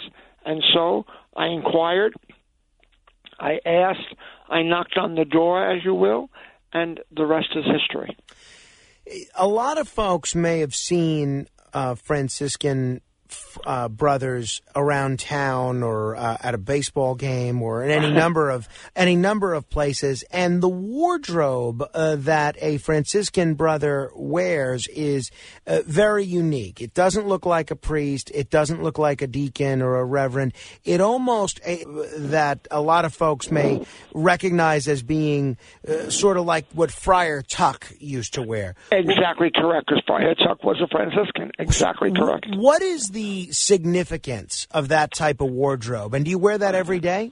I do. It was the clothes of the day. It was the poor clothes of the day in Francis's time, and so he just put on a tunic, and and the capuch or the hat, the hood is on us, and he tied himself with a rope that had 3 knots, and the knots symbolized the vows: poverty, chastity, and obedience. Some Franciscans wear brown, some gray, some black. Our congregation is a black habit. But like the Graymore Friars are in gray, there are Capuchins that wear gray or black. The Orders of Friar Minor, they are brown. But the Franciscan brothers are not monks, are they? No, we are not. Monks live in a monastery. We are called friars. Now, the kids always say, "Oh, I want to be a monk." I think it's the common term. Like, just as there are nuns that are cloistered and sisters that are do apostolic work, it's the common term most people would use: monks, nuns, priests, things like that. But would I refer to you could I refer to you as Friar David as well? Oh, you could, you're sure. Okay. But we never use that. Our school mascot is the Friars, because Franciscan friars. But to be very honest, we are brothers. And I love being called Brother David. You know, I always tell the students this. I am an only child. I had an older brother who died in childbirth, and I never had the opportunity to meet him. So I always wanted to have a brother or a sister, and I always wanted to be someone's brother. So when the choice began what path I should walk down, it was a no-brainer for me. I wanted to be called brother. If people are just tuning in on this Easter Sunday into Monday, we're talking with Brother David Anthony Migliorino. He is the principal of St. Anthony's High School out on Long Island. Now, I know St. Francis was a Jesuit. Does that mean all of the Franciscan brothers adhere to a Jesuit order or Jesuit philosophy? Absolutely not. And Francis was not a Jesuit.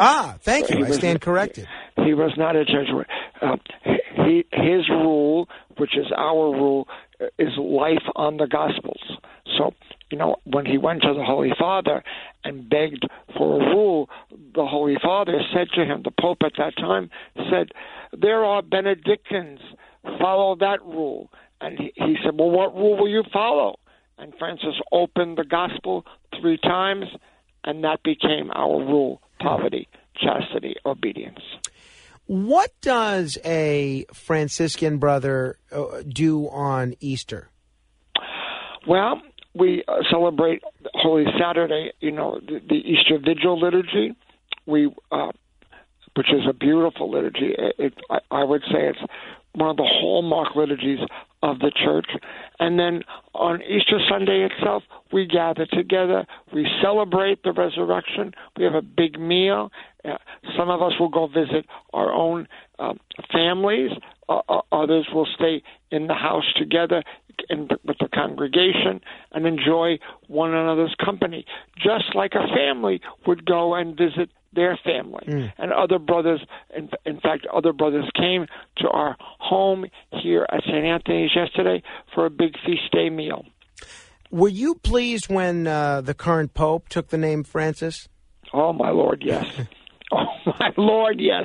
Because, you know, in fact, the story goes that one of the cardinals, when Francis was elected, said, remember the poor, and thus he took the name Francis. Interesting. Wow. Let me ask you a little bit about your role as a principal at St. Anthony's. We've seen these last 2.5, 3 years be very trying for schools all over our area. And a lot of the Catholic schools seem to have gotten much better reviews from parents than a lot of the public schools. A lot of public school parents I know who were frustrated at no in-person education ended up sending their children to Catholic schools because the Catholic schools were much more likely to have in-person education a lot earlier, and you didn't see these outbreaks of COVID in these schools that had in-person learning. What did you guys do over at St. Anthony's? Well, when that horrible day in March came that we all had to shut down, we began working right away that weekend to see what we could do.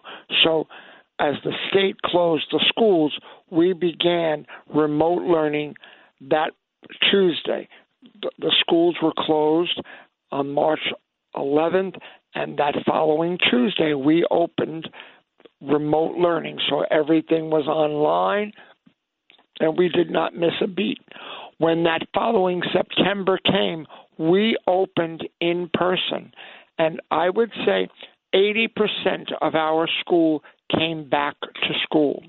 And now 20% still sought education online, which I have to be honest, I do not think works well. You need the one-to-one. You need that connection. The students need to be with other students.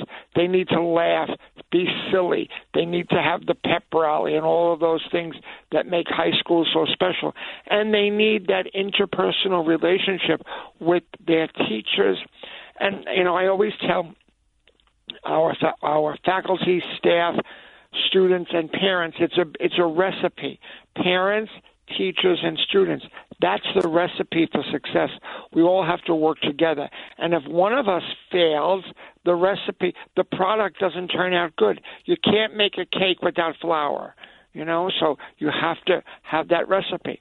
So I'm very happy to say we went right back to business the fall of 20 to 21, and we have been in business all year. They've been on an occasion, now not this year, but last year on an occasion when we, after a Christmas break, we extended things 1 or 2 days just to make sure that there would be no outbreak of COVID in the building, et cetera. And I can honestly say in recent months we have had virtually no outbreak, possibly a child here and there, but nothing so severe. Wonderful. As was predicted.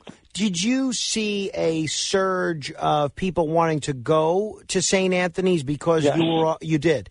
Yes, we did. People inquired, and those we could accommodate, we took. Yeah. And I would say most Catholic elementary schools, most Catholic high schools did see that surge.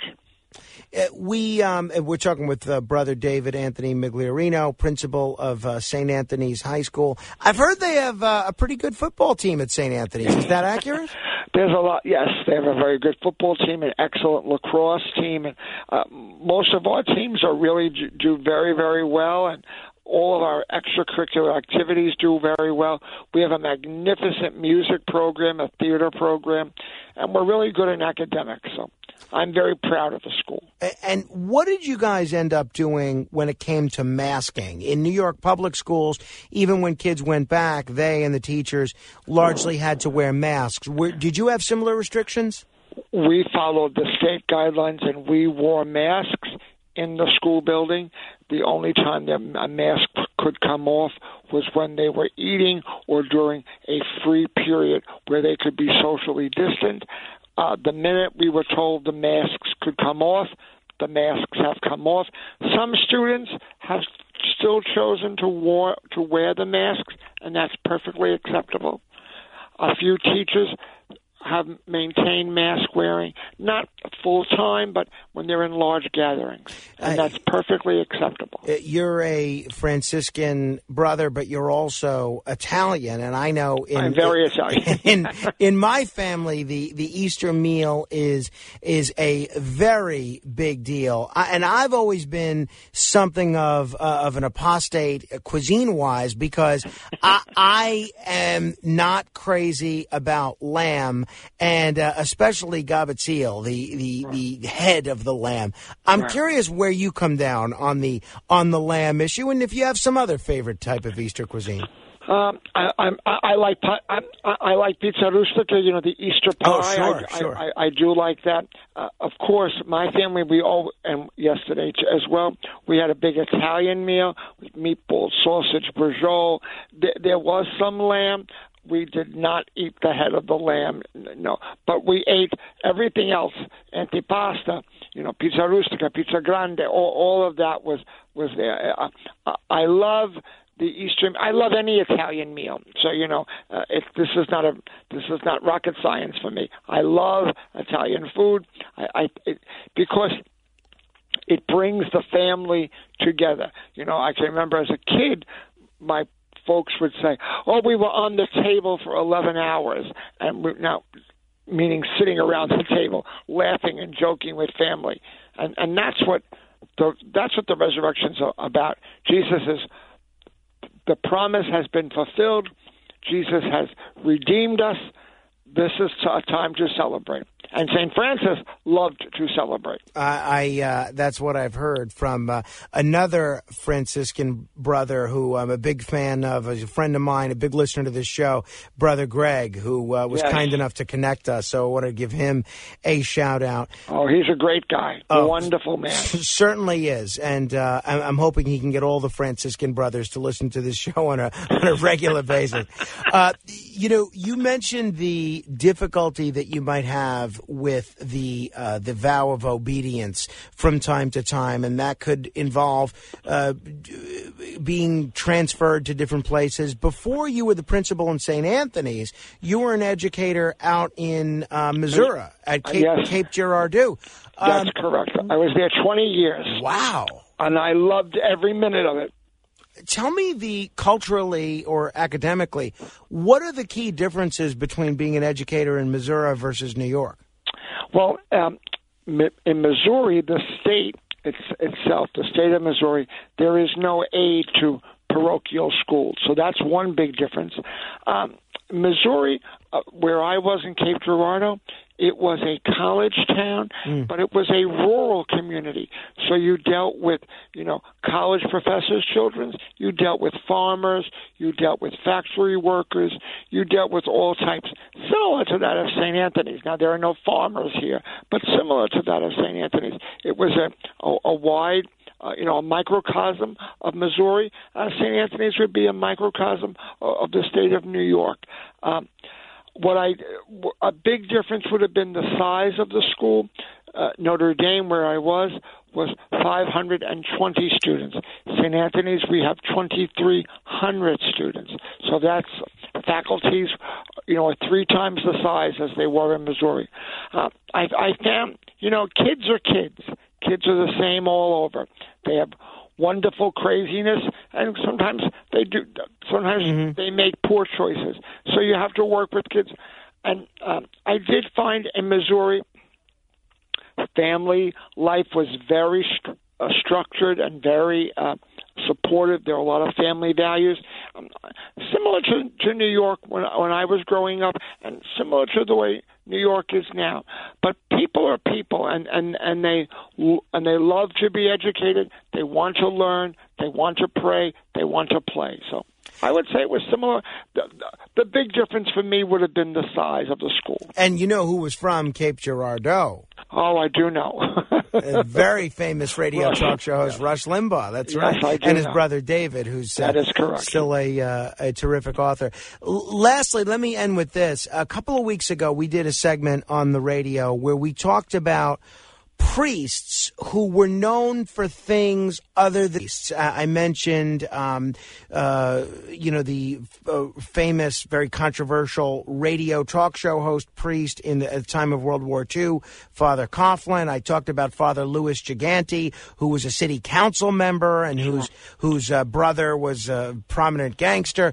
We talked about some other people that were former priests, like John McLaughlin, went on to work in the Nixon White House and then host a public affairs show, and a number of others, Father Malachi Martin, a number of other people. I'm curious, do you have any priests or brothers that you can think of that were known for things other than their vows to their religion, that might have been authors, actors, commentators, and can you name one or two? Oh, sure. One of our brothers who's now deceased, Brother Jonathan Ringkamp, was a playwright. He produced and worked at so many things on off-Broadway. A former brother of ours, Brother Miles Davis, started the Bravo, which is the Bay Ridge Ambulance, volunteer ambulance organization, and that still is going in Bay Ridge, Brooklyn today. Some of our legendary brothers, Brother Urban, one of the presidents of St. Francis College, who moved the college and made it a great institution that it still is today. I could go on and on. Some of my parish priest, Monsignor Farrakha, was a real way ahead of his time, like a social worker, would visit the poor and and I would go with him as a young altar boy. He took 5 or 6 altar boys every Saturday with him, and you would visit the poor. And as he left their house, he would open his wallet and throw money on the table and say, "Now make sure you pay that rent. Make sure you pay that electric bill." Those were things that, we always see the priest in sacramental ministry. Those are things that are incredible. And some of our present clergy, Cardinal Dolan, reminds me very much of my pastor, Monsignor Farrakha, very vivacious and outgoing and out there and doing great things. So. That is for sure. Well, I enjoyed this a great deal, and I hope we can do this again in the future. Oh, I'd love to. Thank you so much for inviting me and asking me. I feel very honored. Oh, no, the honor is all mine. Happy Easter. God bless you. It's Brother David Migliorino, principal of St. Anthony's. If you want to comment on any portion of our conversation, give me a call, 1-800-848-9222. That's 1-800-848-WABC. This is The Other Side of Midnight. Straight ahead. Talk Radio 77 WABC. The Other Side of Midnight with Frank Morano. 77 WABC. Sonny, yesterday my life was filled with rain. Sonny, you smiled at me and really eased the pain. Now the dark days are done and the bright days are here. My sunny one shines so sincere. Sunny one so true, I love you. Sunny, thank you for the sunshine bouquet. We have had some beautiful sunny weather the last few days, have we not? It has been great. Hopefully you had a nice Easter weekend as it comes to a close. A lot of you probably heading back to work today for the first time. Maybe you were, well, maybe some you are off today. I know, I have a friend whose daughter goes to Catholic school. They're off for 2 weeks. 2 weeks, can you imagine? God bless them. All right. Hey, if you want to follow me on Twitter, you can do so at Frank Morano. That's Frank, Morano. And you know what I just tweeted? You know, sometimes people will ask me, Frank, where do you get your news from?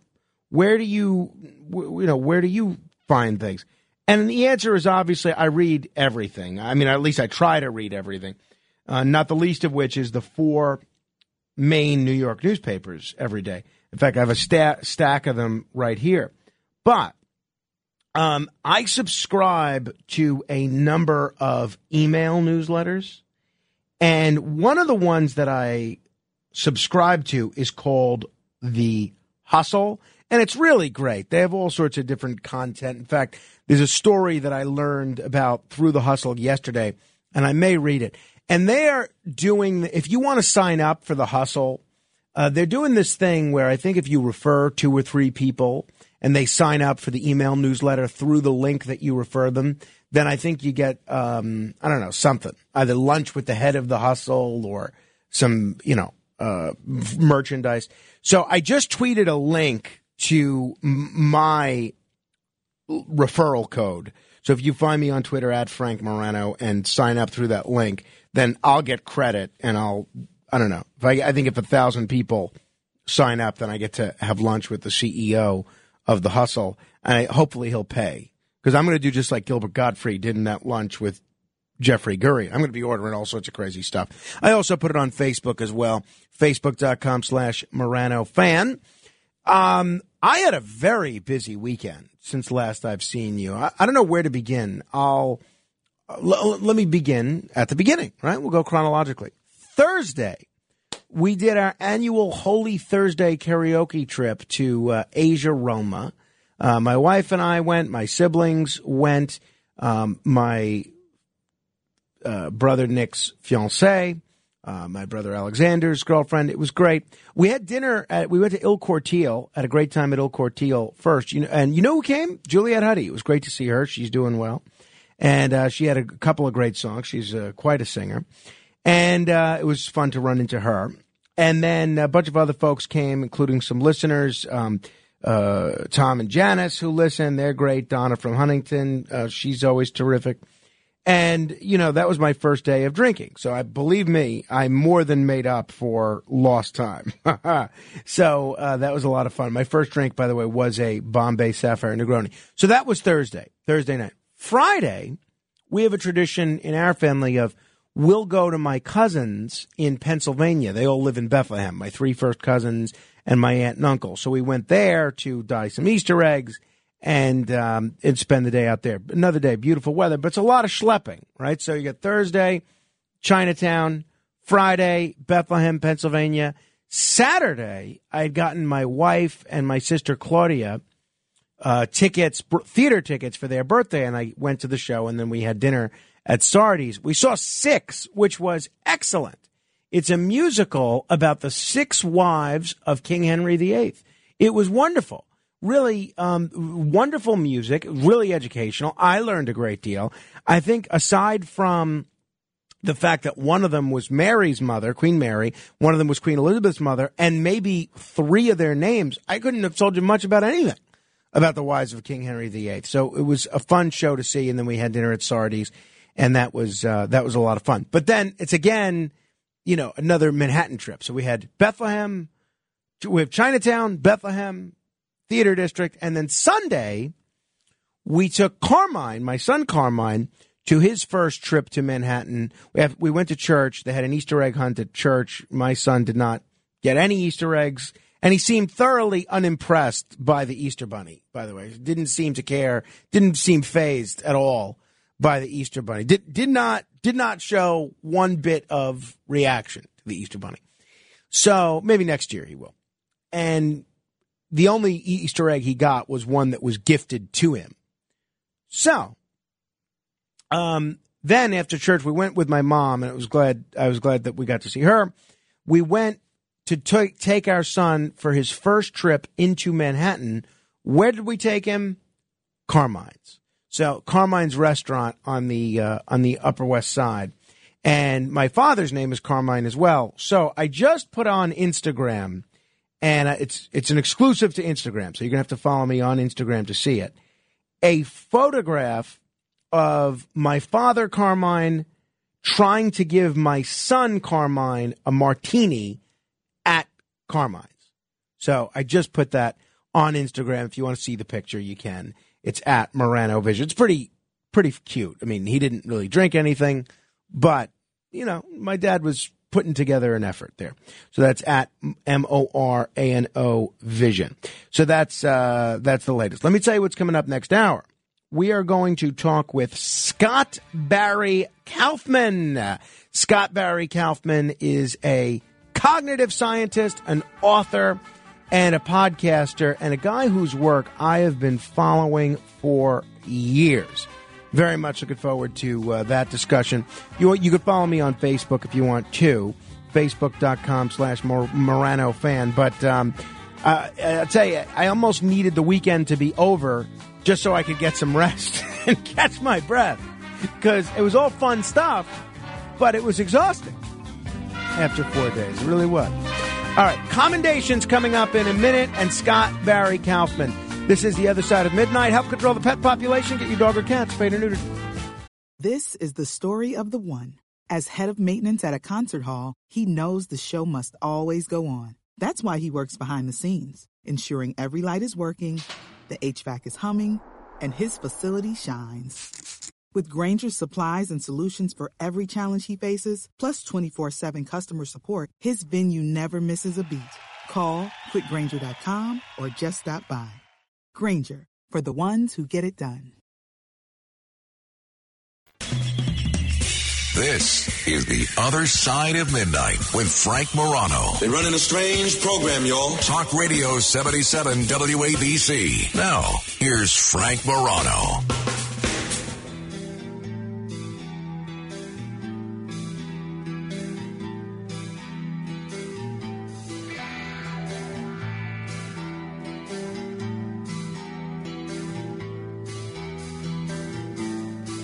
Good morrow, everyone. This is The Other Side of Midnight. I'm Frank Morano. In just a minute, you will get to hear commendations. The people that deserve a pat on the back for a good deed or an accomplishment or something. We'll give you the commendations. And then I'm going to talk with a cognitive scientist who has a new way of thinking about intelligence. That's a conversation you are not going to want to miss. But at least one gentleman has been holding for a while. Let me squeeze him in here before we get to commendations. Bruce is on Long Island. Hello there, Bruce. What's on your mind? Good morning, Frank. Thanks for taking the call. I'm lying in bed. I turn on the radio, and what do I hear? My boss. Brother, I teach at St. Anthony's High School. Oh, wonderful. All right, great. So I just wanted to make one little comment about how fantastic Brother David is. During this whole COVID thing, of course, he managed the whole crisis, and I'm the director of music at the school, and he continued the whole music program following the state guidelines. We had to measure 6 feet, 12 feet, depending on the situation to keep the students apart, but we gave all the concerts. We had to adjust it, the location. Sometimes we had no audience. They were simulcast, but it was truly incredible the way the whole program continued. And there's the chorus program directed by Brother Joshua continued exactly the same way. I mean, we followed different guidelines because the state had different guidelines for different groups. But to continue all that and everything else in the school that could continue. So it was really a bit of a surprise to hear his voice. Here I am on vacation. I wake up, I turn on, and I'm hearing my boss. I'm like, where am I? Well, I mean, but honestly, I feel like you have to say nice things about him because he's your boss. You tell us the real low down, dirty, behind the scenes, nitty gritty of what's going on in that school. I'll tell you the real lowdown. With Brother David, you don't have to say kind things to him. He's always asking for the truth, wants to hear how to improve the school. Just absolutely, just a phenomenal person. And any organization would be just happy to have him. Wonderful. Well, that's great. I wish he would run he and Brother Joshua run the country. Hey, it sounds like we couldn't do we could do a lot worse than those two. Thank you very much, Bruce. Enjoy the rest of your vacation. All right, without further ado, it is now time for The Other Side of Midnight presents Commendations. I must give a sincere commendation to my father and stepmother, Carmine and Elizabeth Morano, who this year will be celebrating, this week, will be celebrating their 30th wedding anniversary. It's hard for me to believe. It feels like yesterday they got married, but it's going to be 30 years. So happy anniversary to you, Carmine and Elizabeth Morano. Carmine is also the namesake of my son, and you can see him with his Carmine's on my Instagram, at Morano Vision. I also want to give a shout-out and a commendation to Sal from Il Cortile. We had a great meal at Il Cortile Thursday night in Little Italy.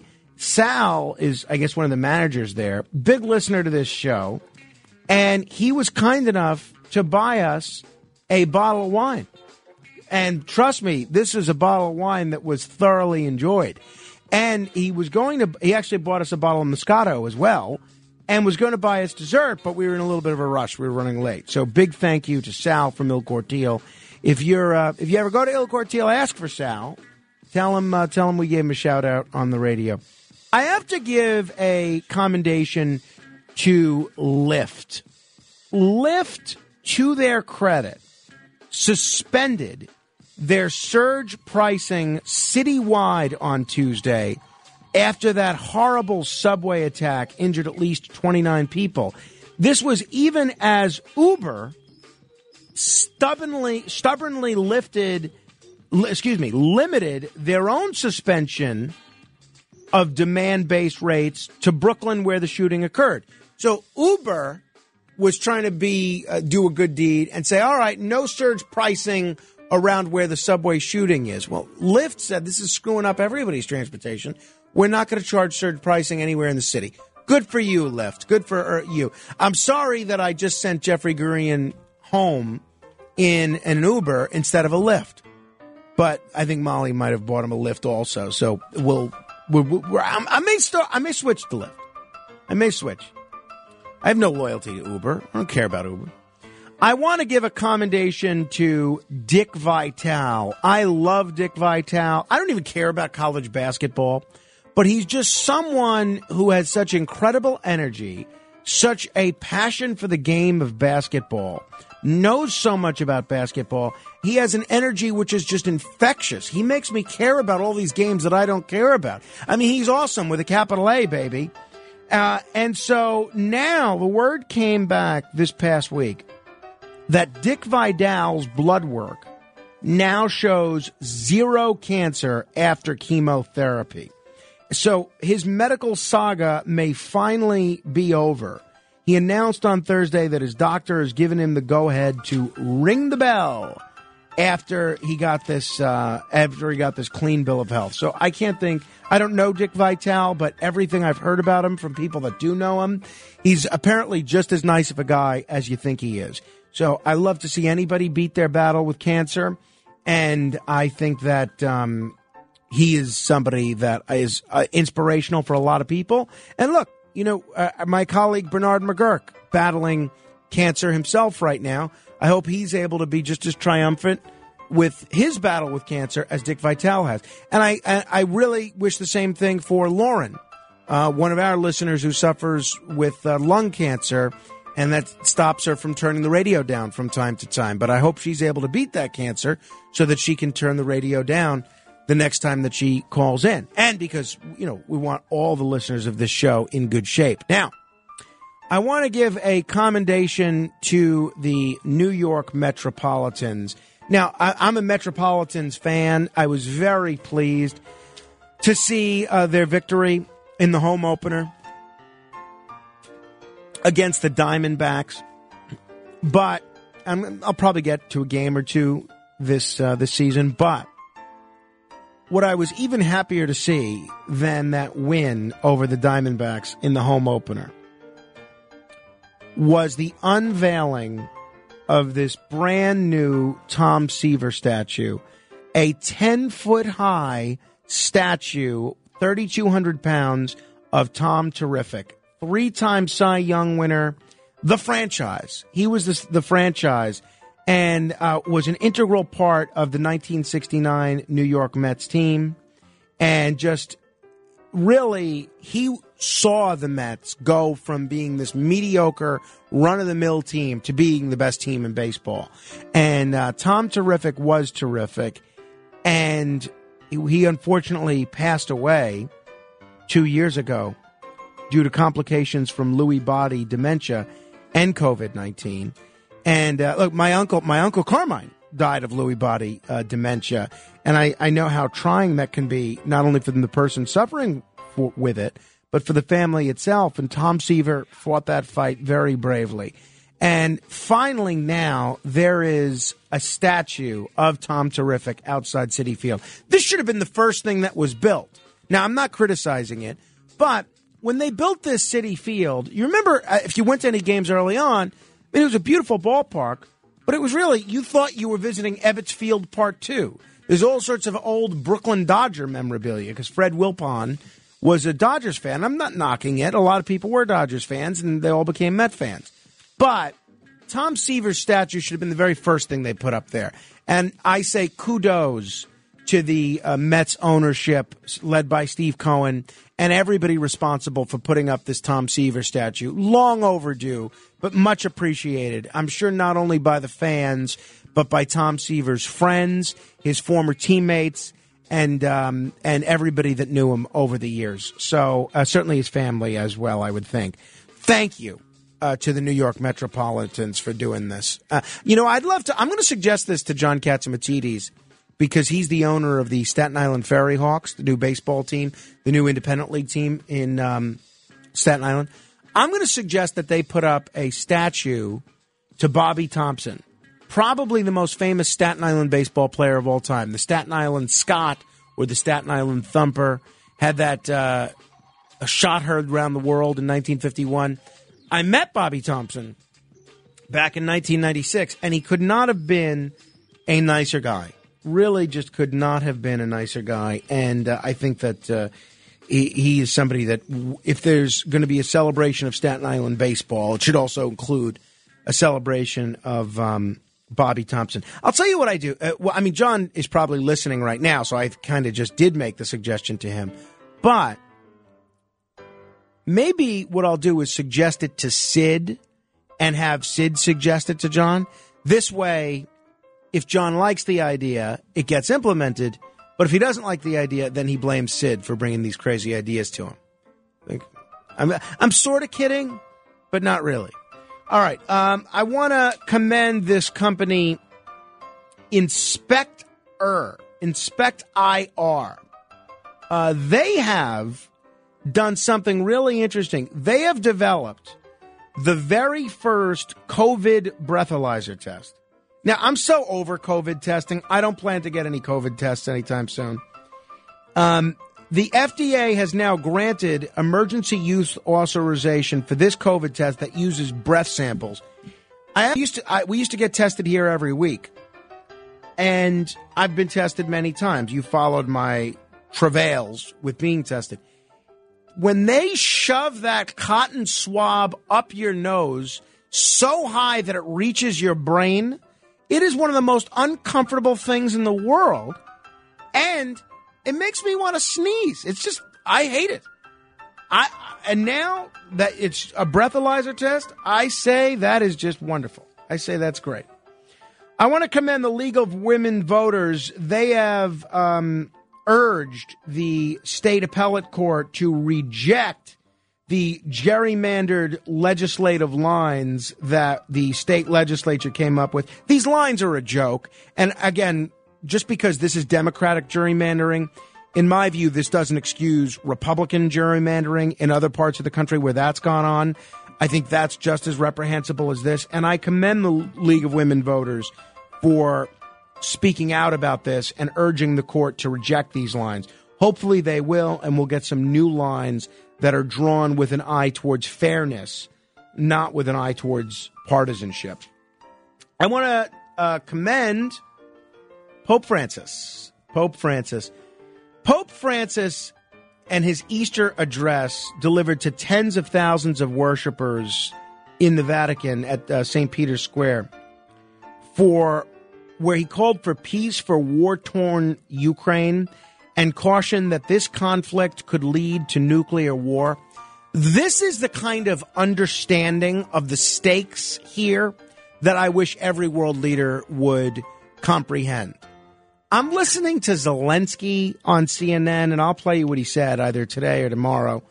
I'm listening to Biden. I'm listening to Putin. And these sound like men who do not understand the consequences of what a nuclear war would mean, of a nuclear conflict. This beautiful 1,000-word commentary from the Pope was just wonderful. And he cited a line from a 1955 manifesto by Albert Einstein in which he says this: "Shall we put an end to the human race, or shall mankind renounce war?" Well, I know which one would have my vote. And this was a special Easter address because it was the first one since COVID that they did in St. Peter's Square, and everyone got to celebrate in person. So I thought it was just 5-star. 5-star indeed. I want to commend a gentleman by the name of Yasser Eddin. Turkey might be years away from sending someone to space, but this restaurateur is giving it a try with an interesting beginning. He's sending a delicious dish of Adana kebab into space hours before the iftar dinner for the Muslim faithful that break their fast at the end of Ramadan. He launched this kebab into space with the help of some very industrious people, and including a space engineering student who also probably deserves a shout-out, and local entrepreneur Idris Al-Bayrak. Eddin achieved this dream of sending this kebab into space. They planned every stage of the launch. They launched this kebab into the stratosphere. A special box was designed to place the kebab in it so that it can endure extreme temperatures in the sky. So the box, fitted with cameras and a tracking device, was attached to a helium balloon. For his part, Eddin didn't forget to add side dishes to the kebab, just as he served to his customers on Earth, from onions to salad. So they did this on April 12th, which was appropriately the International Day of Human Spaceflight and the anniversary of Yuri Gagarin's foray into space. I think this is great. I don't know where this kebab ended up, but I think this is wonderful. I'm all for sending stuff into space, even if it's just food. And now I kind of want to try this kebab. Sounds pretty good. I want to commend Don Voltaggio. How much do you think an Arizona iced tea cost 30 years ago? That's when I started drinking it 30 years ago. Remember what a big thing Arizona iced tea was? Now, I loved it because it was a big can. It was a bigger can. It was bigger than everything else. So I would, this 30 years ago, I would drink this stuff by the gallon.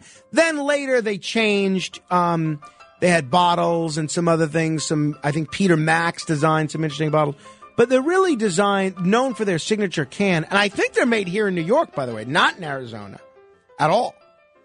So, you know how much a can of Arizona iced tea cost 30 years ago? 99 cents. Ah, the good old days when you could get a big old can of Arizona iced tea for 99 cents. Do you know how much with inflation? And we've seen what inflation has done to everything from the Big Mac to the price of gas to a gallon of milk, eggs, whatever. Do you know how much a can of Arizona iced tea costs today? 99 cents. This CEO, this billionaire CEO, Don Voltaggio, has refused to raise the price of Arizona iced tea for the last 30 years. Now, I don't really drink Arizona iced tea anymore because I don't really drink soda or anything with sugar in it. But if you do drink Arizona iced tea, I hope you'll patronize more of this stuff because the stubborn refusal of Don Voltaggio to his refusal to raise prices is just wonderful. And it stands in stark contrast with just so many of these other businesses are doing. And now, look, I know the businesses are strapped here, and I know it's costing them more to transport things because of gas prices, and I know the ingredients are costing more. That only makes my admiration for Don Voltaggio all the more. And you know why he can do it? He has in some ways, it's kind of like what John Catsimatidis does at the station. He doesn't have shareholders. So he has no fiduciary duty to maximize profits or shareholder value. All these other companies that are raising prices that are publicly traded, they have to do right by their shareholders. This guy doesn't because he has no fiduciary responsibility to gouge the consumer. I'm sure he's making money. He spent 7 years fighting with his co-founder, John Ferralito, who wanted to be able to sell his stake in the company to a major multinational like Coca-Cola or Nestle or something. But thankfully, Voltaggio won the fight, and Ferralito ended up having to sell his stake back to the company for a mere $1 billion or so, bag of shells. Significantly less than these big companies like Coca-Cola and Nestle were offering. So the main force holding Arizona inflation at bay is just Don Voltaggio himself and his refusal to raise prices and his attachment to the way in which the 99-cent can effectively markets itself. Against that is inflation itself. Now, the price of aluminum is up. The price of his cans are up. Corn syrup is up for his drinks. Diesel for transporting it. And he's dealing with tighter and tighter margins every year. But like all billionaires, Voltaggio has $1 billion. So he's done extremely well in the markets in recent years, and more money is not going to change this guy's life, especially if it meant giving up that 99-cent can. As far as I'm concerned, this guy is a hero among businessmen. Love this guy. Love to try and get him on the show. And then finally, I am going to give a commendation to Janice Jenkins. Janice Jenkins is a math teacher at East Orange Community Charter School in East Orange, New Jersey. And her training in the Heimlich maneuver recently proved vital after one of her third graders began to choke on a bottle cap. And the classroom surveillance camera, and you can watch this online, the classroom surveillance camera captured this moment, which occurred last Wednesday, and the first few seconds of the video are really, really scary. And in this video, this 9-year-old student can be seen seated at his desk attempting to open a water bottle. The third grader twists the lid with his teeth. He tilts his head back and squeezes the bottle, causing water to gush out and thrust the cap into his throat, blocking the airway. The student then runs over to his teacher, pointing to his throat, signaling for help. So this teacher, is textbook Grace Under Fire. She calmly sprang into action. She sees the student's losing color in his face, realizing that he was pointing to his throat. She just goes over, does the Heimlich maneuver, and it popped out the cap. Math teacher learned CPR in the Heimlich maneuver years ago when she was teaching preschool. I don't know if every teacher is required to learn CPR in the Heimlich maneuver, but I tend to think, after seeing this story, every single teacher should be trained with the Heimlich maneuver and CPR. This is, what if this teacher didn't know the Heimlich maneuver? Kid could have died or suffered from brain damage. And not to mention, we could have lost a perfectly good bottle cap. So Janice Jenkins, I do commend you, along with Don Voltaggio, Yassar Adine, Pope Francis, the League of Women Voters, the New York Metropolitans, Inspect IR, Dick Vitale, Lyft, Sal from Il Cortile, and my father and stepmother. For everyone else that did a good deed this week and didn't get a formal commendation, tough. At least you still have the satisfaction of knowing you did something noteworthy. All right, we're going to talk with Scott Barry Kaufman straight ahead. Talk Radio 77 WABC. It's The Other Side of Midnight with Frank Morano. 77 WABC. Monday morning, you sure look fine. Friday, I got traveling on my mind. First, you love me, then you fade away. I can't go on believing this way. I got nothing but love for you. This is The Other Side of Midnight on 77 WABC. I'm Frank Morano. Well, since humans first learned to think, there has been one big question that humans have sought to answer. That question is, what are humans thinking? Well, my next guest has done yeoman's work in terms of redefining the analysis of how humans think, what they think about, and how their thoughts can be quantified and characterized. And he often comes down a very different way from what the rest of his colleagues come down on. And you know what an iconoclast I am, that this is right up my alley. I'm a big, big fan of his work. I don't know how he finds the time to do all the things that he manages to do, but he's a cognitive scientist, an author, a podcaster, a popular science writer, and he has written a great deal and researched a great deal on intelligence, creativity, and human potential. Gives me a great deal of pleasure to welcome Dr. Scott Barry Kaufman. Dr. Kaufman, thanks so much for joining me on the radio. So great to talk to you, and thanks for such an amazing intro. Well, it has the added virtue of being true. I've been following your work for a long time. I've read a couple of your books, been fascinated by it for a long time. But for people that aren't familiar with your work, I guess a lot of what you've kind of become known for is your attempts to redefine intelligence. Now, I think wherever our listeners come down on the intelligence question, most of us tend to think of it as kind of the same thing. I mean, we think of Albert Einstein as intelligent. We think of somebody that's got a super high IQ as intelligent. You've caused a lot of people to rethink what intelligence is. How do you think intelligence should be redefined, and how is that different from the societal norm? Oh, it's a great question. Well, a lot of people equate intelligence with your IQ, your raw cognitive capacity. How quick are you at responding to things and having abstract thinking? But a lot of the problems with that way of thinking about intelligence is that it leaves out the importance of engagement and personal goals and dreams in one's intellectual capacity. Well, we write off a lot of kids in a school system.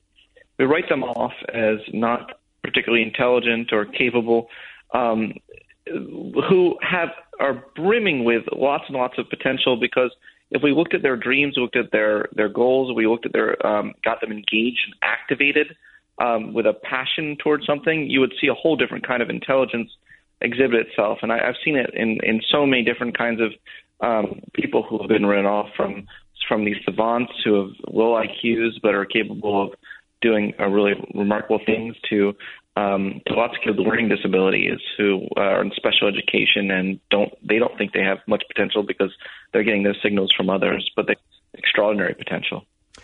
So give me an example of someone that society wouldn't consider intelligent, but that you do, whether it's somebody that you just mentioned, somebody that has a learning disability and is able to accomplish something different, or somebody through creativity is able to achieve something extraordinary, even though they're not likely to beat Ken Jennings in Jeopardy anytime soon.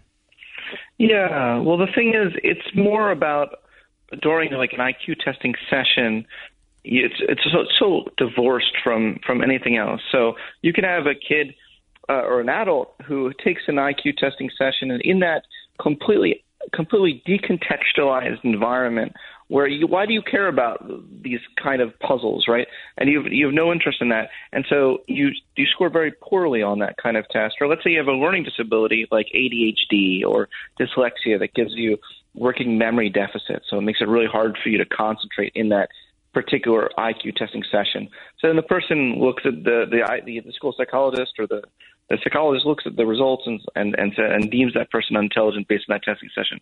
But then you take that very same person, like let's take someone with dyslexia who may have a hard time focusing during an IQ testing session, and you look at these hidden strengths, these amazing intellectual strengths they have that they often apply towards business acumen, or being able to have visualization ability to really mentally rotate things in three-dimensional space in really profound ways. When they really get activated and excited, you see a whole different kind of intelligence. You often see this a lot with people with ADHD. People with ADHD, when you get them really into the flow state, this state of oneness with what you're doing, where everything recedes in the background, and the only thing that's important is what you're creating. You get them really engaged in something that they're really passionate about. They actually have hyper-focus. They could be more focused and in flow than people who don't have ADHD. So much of it is contextual, yet the way that the standard metrics of intelligence have tended to be historically decontextualized, if that makes sense. No, I think it certainly does. Now, you're the person that has caused a lot of us to rethink intelligence. What caused you, coming from a kind of conventional educational background all the way up to your PhD, to rethink intelligence and start looking at intelligence differently? When did you realize that maybe the way that society was measuring intelligence wasn't all it was cracked up to be? When I was like 4 years old. I was in special education as a really young child. I was essentially deaf the first 3 years of my life, and I remember being very, very confused about why people had such low expectations for me. And I know personally that I had this really rich imagination. I had this fantasy life. I was writing stories. I was writing complete stories at age 9, 10. Science fiction stories, and I felt like I had more capability, but I was very confused why no one else seemed to think that I had this capability. And then also my friends in special ed, I felt like they were being written off, and I knew them. Some of them were my best friends, and I saw their potential as well. And so I feel like just at a very, very young age, I felt this mission to someday rethink the education system. Well, I think you've certainly rethought it and caused a lot of other people to do that as well. Now, you've got this new book out. This is one of your books that I haven't read, but I'm looking forward to picking it up. It's called Transcend: The New Science of self-actualization. Now, before we get into what the new science is, what do we mean when we talk about the term self-actualization? Yeah, what is the most unique creative potential that you have within yourself? We have lots of needs that we share with other people, like the need for connection, need for, love, and need for self-esteem. But what is the most unique creative potential that, if fully actualized, would really be able to show the world that you uniquely existed on this planet? That is what I view as self-actualization. Well, and tell me about Transcend. What are people going to learn about self-actualization in this book? Yeah, well, let me just say that self-actualization is different than transcendence. I see self-actualization as a necessary but not sufficient condition for transcendence. When you have this creative potential that you fully work toward every day, you choose growth, you overcome your deficiencies, you overcome your motivation for your deficiencies, and you start to merge with the world in a beautiful way where what is automatically good for you is good for the world. This is what I refer to as transcendence. There's this great synergy. And when you have that synergy, you feel integrated, you feel harmonious with yourself. You stop fighting a war within yourself, having different sides of yourself being pulled apart from each other, as well as with the environment. So this book is really about the latest science of human potential and how we can, and often how we hold ourselves back, and in the many, many ways we hold ourselves back from realizing who we could truly become. So much of people just tuning in, we're talking with Scott Barry Kaufman. He is a cognitive scientist, an author, a podcaster, and a popular science writer. So much of what I've enjoyed about your book, your work, is that it's focused on unlocking individuals' full potential. Now, what is the biggest mistake that most people make, whatever their field, whatever their age, whatever their gender, whatever their stage in life? What's the biggest mistake that most people make in not living up to their full potential? I think that a lot of people, because they have certain deficiencies in their basic needs, like maybe they're lonely and so they have a deficiency in their need for connection, or maybe they don't feel like they have a lot of respect, so they're deficient in their self-esteem, or they don't feel unsafe in their environment. There's so many ways our basic needs can be deficient. One of the biggest mistakes is that we focus so much on our deficiencies that we don't ever really see the bigger picture of who we could become. And I see that so much in my own clients. I'm a self-actualization coach. And with my clients, you just can clearly see how people are not even aware of their higher potentialities because they're so narrowly focused day in and day out on just satisfying their most basic needs to a certain level. Well, so give us some tips. What can we do to satisfy our basic needs and not let our limitations block our full potential from being realized? Well, I have a new book coming out this year called Choose Growth, which is an entire workbook on these sorts of things. A lot of this is really being open to new experiences and moving towards a exploration, curiosity mindset towards things.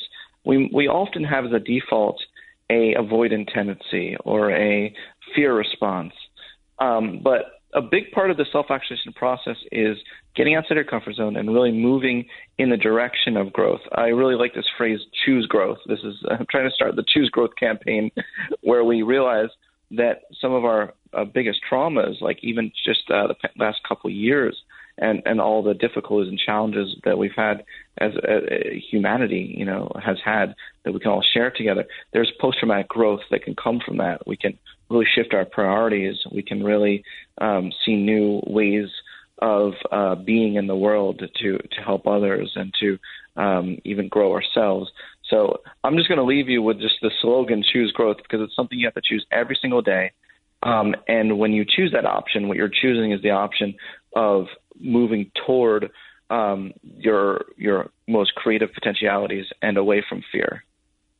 And what about the creativity specifically. You really seem passionate about helping people tap into creativity that they may not routinely be tapping into or realize that they're tapping into it. What can be done in whatever you're doing professionally or in your personal life to better realize your creative potential? Yeah, I really like thinking of creativity not as the thing you do, but who you are. And every single day gives us so many opportunities for creativity. We're all wired for creativity. And it's a matter of being, like I think I mentioned openness to experiences already, but being open to new experiences, cultivating a great sense of wonder and being sensitive to the world and constantly being on search for new meanings for things. All these sort of things I'm mentioning are ways of being. They're ways that we create things in the world just by existing and expressing who we uniquely are. I don't think it's an add-on. I don't think it's something like creative is something of people like, oh, well, I'm not creative. No, you are creative because you are a unique human. Talking with Scott Barry Kaufman. He's a cognitive scientist. His latest book is Transcend, but that won't be his latest book for long because he writes books literally at a faster pace than I can read them. So be sure to check. You could check out Scott's website, and a whole world opens up. The website is Scott Barry Kaufman, 2 T's in Scott, 2 R's in Barry, Kaufman, standardspelling.com. You've spent a great deal of time analyzing folks with autism. One of the saddest things that I think I see in society on a regular basis is, and I've probably been guilty of it myself from time to time, is that we almost view autistic people in society as folks that can never be productive, folks that are to be treated differently, isolated, talked to and treated like children rather than adults who can contribute in a meaningful way. What has your study and your research taught you about autism, and what can the world learn from you? Yeah, thank you. I'm glad you gave me the opportunity to talk about that topic, very near and dear to my heart. I've really tried to argue that we need to rethink this stuff, as I do, but rethinking autism as well. So we tend to, a lot of people kind of treat people who are autistic spectrum as though they're awkward, socially awkward. But I say they're socially creative. You know, there is a different way of being that people on the autism spectrum have, but different doesn't mean bad. And we need all sorts of different kinds of brain wirings in this world. We need that neurodiversity to be able to get different perspectives on the world and be able to learn from each other. People in the autism spectrum have often have a lot of very, very, very strong gifts that they offer to the world. Their literalness sometimes actually allows us to see the truth in ways that a lot of neurotypical people don't really see the truth because there's so many sort of like fat around it, you know, and people are so always trying to be so polite with each other. You know, people in the autism spectrum, I love hanging out with them because they just tell you what they think. They're not trying to sugarcoat things, and they're truth seekers, and I absolutely love that. I do too, and it's certainly I think if you look at the prevalence of autism and the growth of autism, or maybe it's just autism diagnosis, there's certainly a lot of autistic people around living into adulthood, living into old age in many instances, and I think the sooner that society can get accustomed to integrating them into their professional world in a more meaningful way, the better off we'll all be. Hey, one subject that I've always been fascinated by, and you see one study, you see a different study, and they say different things and suggest different things, is the psychology of political belief. Now, we have a lot of folks listening to us who feel very strongly on one side of the aisle or another. Are there any commonalities to the psychological archetype of someone that's conservative or liberal or Republican or independent or Democrat? There are personality differences for sure. Yeah. But something that's interesting is that the liberals often look at conservatives and say, oh, they don't have any compassion, and conservatives tend to look at liberals and be like, oh, they're bleeding heart. they're too compassionate. The thing is, they are both compassionate, just in different ways. The research shows that Republicans tend to be more score high on politeness, and they tend to value that more, whereas those on the left tend to value empathy and compassion more. There are different ways of expressing one's agreeableness in this world and expressing and caring about things. You actually need to look at it as an integrated sort of higher whole. I think we need the kind of skills and characteristics and views on a lot of different sides, and I think it's unfortunate that we have this duopoly that creates this binary, as opposed to trying to figure out ways of integrating and coming up with higher order truths. Well, no, I would certainly agree. And, Scott, I wish I could talk with you all day, because you're such a fascinating guy. You've done such great work, and I hope you'll come back soon. Thank you. Invite me back anytime, my man. Absolutely. Scott Barry Kaufman, if you want to comment on any portion of our discussion, you're welcome to give me a call. 1-800-848-WABC. That's 1-800-848-9222. This is The Other Side of Midnight. I'm Frank Morano. Straight ahead. WABC. The Other Side of Midnight with Frank Morano. 77 WABC.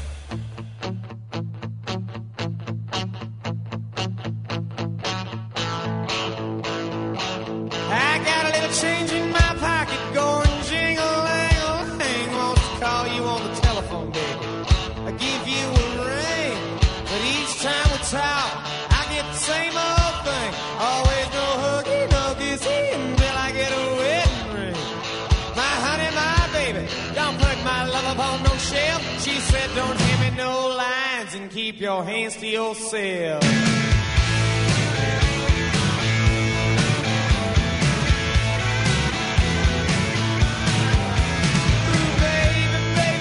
These are the Georgia Satellites singing Keep Your Hands to Yourself. If you ever want to know what kind of music we play on this show, you have to join our Facebook group, and we'll post them each and every morning, whatever the song selections are. Just go on Facebook and search Morano Radio Fans and Haters. That's MORANO Radio Fans and Haters, or you could just go to facebook.com/groups/Radio Morano. And you can see the songs that we post there on a daily basis. How great is that, Scott Barry Kaufman? What an interesting person. Big thank you and shout out. A big shout out and a big thank you to the good folks over at Talkers Magazine. Actually, they're just Talkers now. They don't really call themselves Talkers Magazine. It used to be a magazine, but now they don't publish in print anymore. It's just online, talkers.com. Big thank you over to the folks at talkers.com. On Thursday, they unveiled their annual list of the Heavy 100, the 100 most influential radio talk show hosts in America.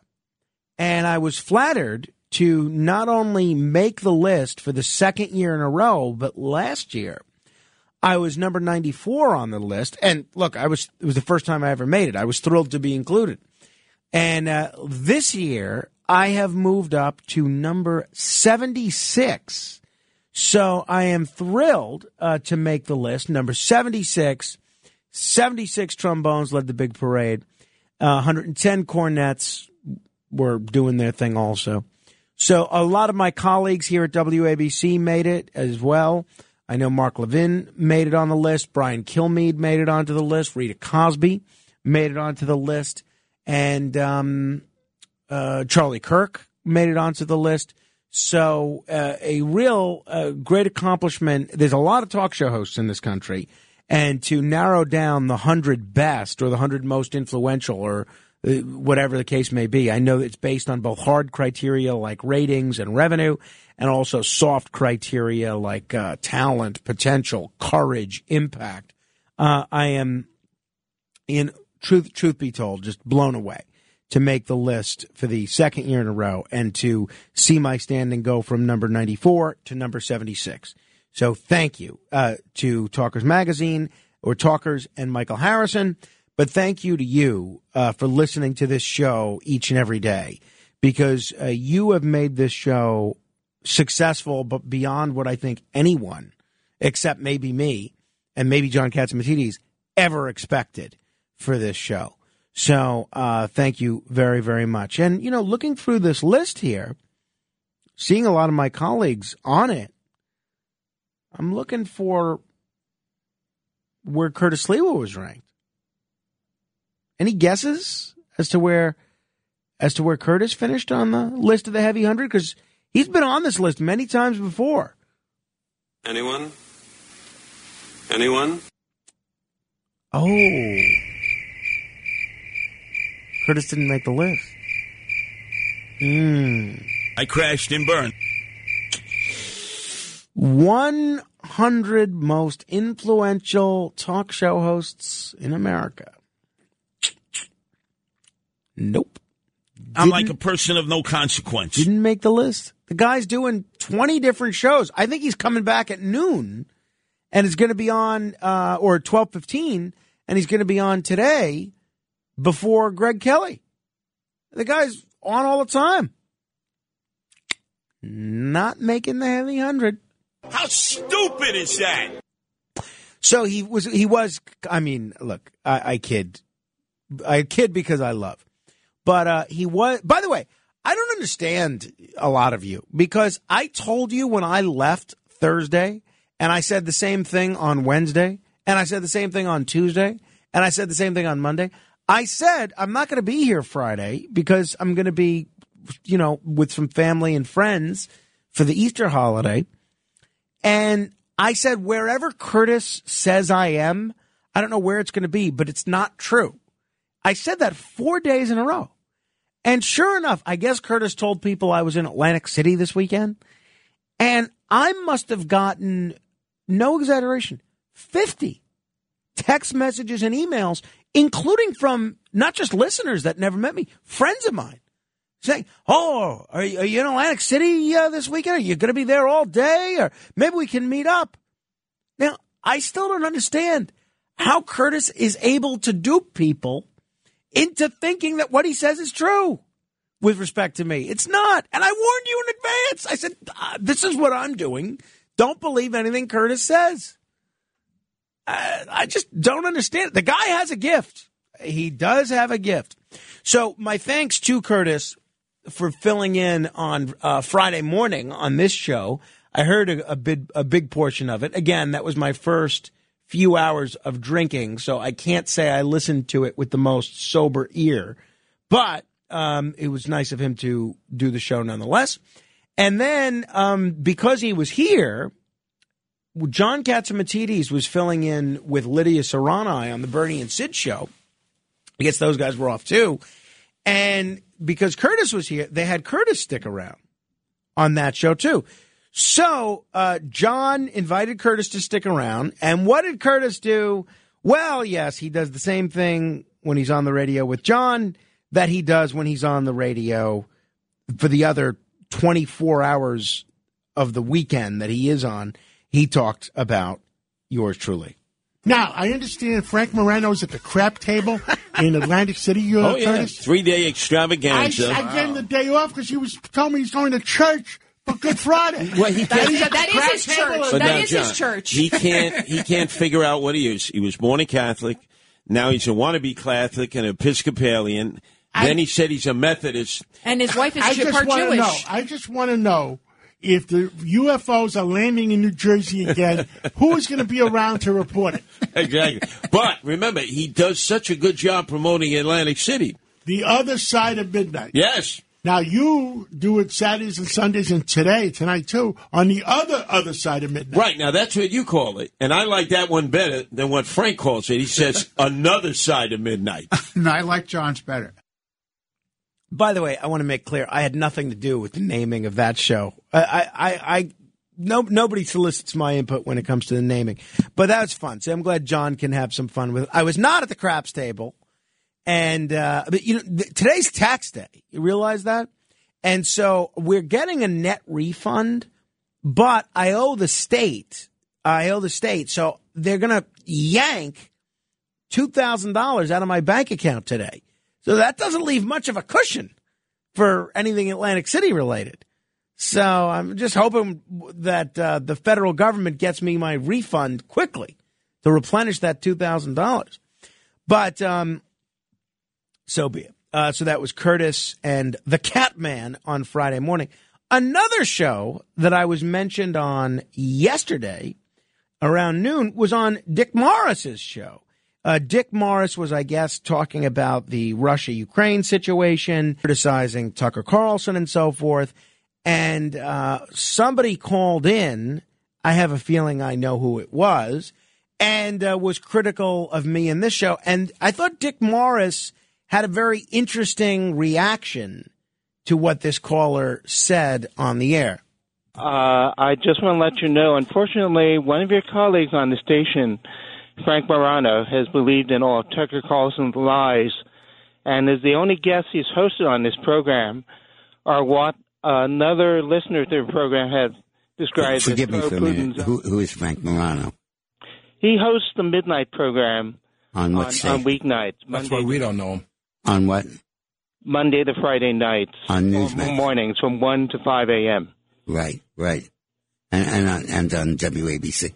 Right. Okay, well, I don't want to criticize a fellow WABCer, but if I were to choose an outlet to talk about what the Russian version is of what's happening in Ukraine, maybe a show that might talk about galactic invasions of the United States might be a good place to go. But I do not know Frank, and I do not know his stuff. It just saddens me that people are believing Tucker Carlson on this stuff. It absolutely is wrong. Well, first of all, I thought that was a very classy response by Dick Morris. I mean, basically, he said, I'm not going to criticize a fellow WABCer. And then he said, what do they know about, well, they just discuss all sorts of galactic stuff on that show. So be it. That's fine. I don't mind.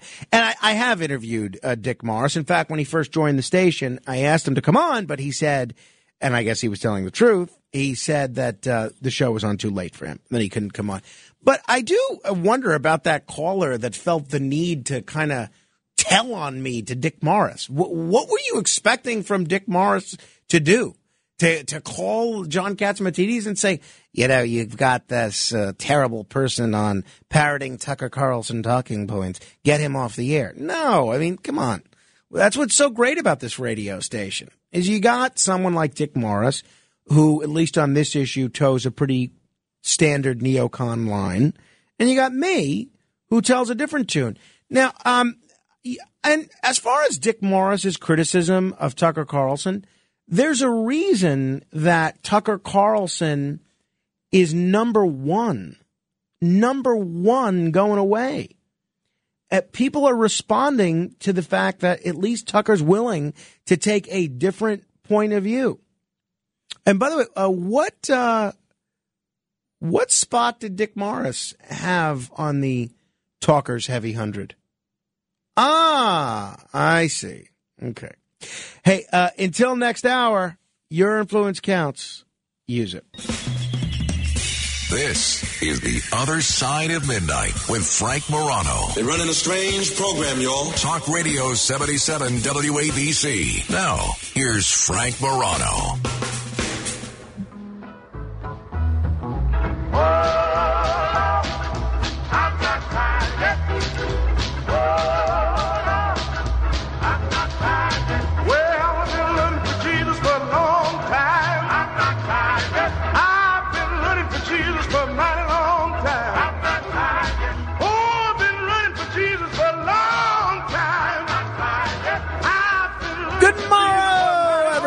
This is The Other Side of Midnight, start of a brand new week. Hopefully you're having a nice holiday, whether you're a Passover person, an Easter person, a Ramadan person, or whatever else, totally secular, whatever the case may be. I'm hoping you got to relax a little bit this weekend. I did the opposite of relax. I did a lot of running around, but it was great to see so many friends and family. And whatever you ended up doing this weekend, I hope your week is off to a good start. Unfortunately, there is still a lot of sad news during Europe. Breaking news, WABC. Now, the latest on Russia's invasion of Ukraine. At least 6 people were killed and 8 injured after Russia fired missiles at Lviv in western Ukraine, according to local officials. So that's the latest from Lviv, an unconfirmed report. We don't have the ability to independently corroborate this, but it is being reported that at least 6 people were killed and 8 injured after Russia fired missiles at Lviv. Very, very sad. As there's any more news on this, I will bring it to you.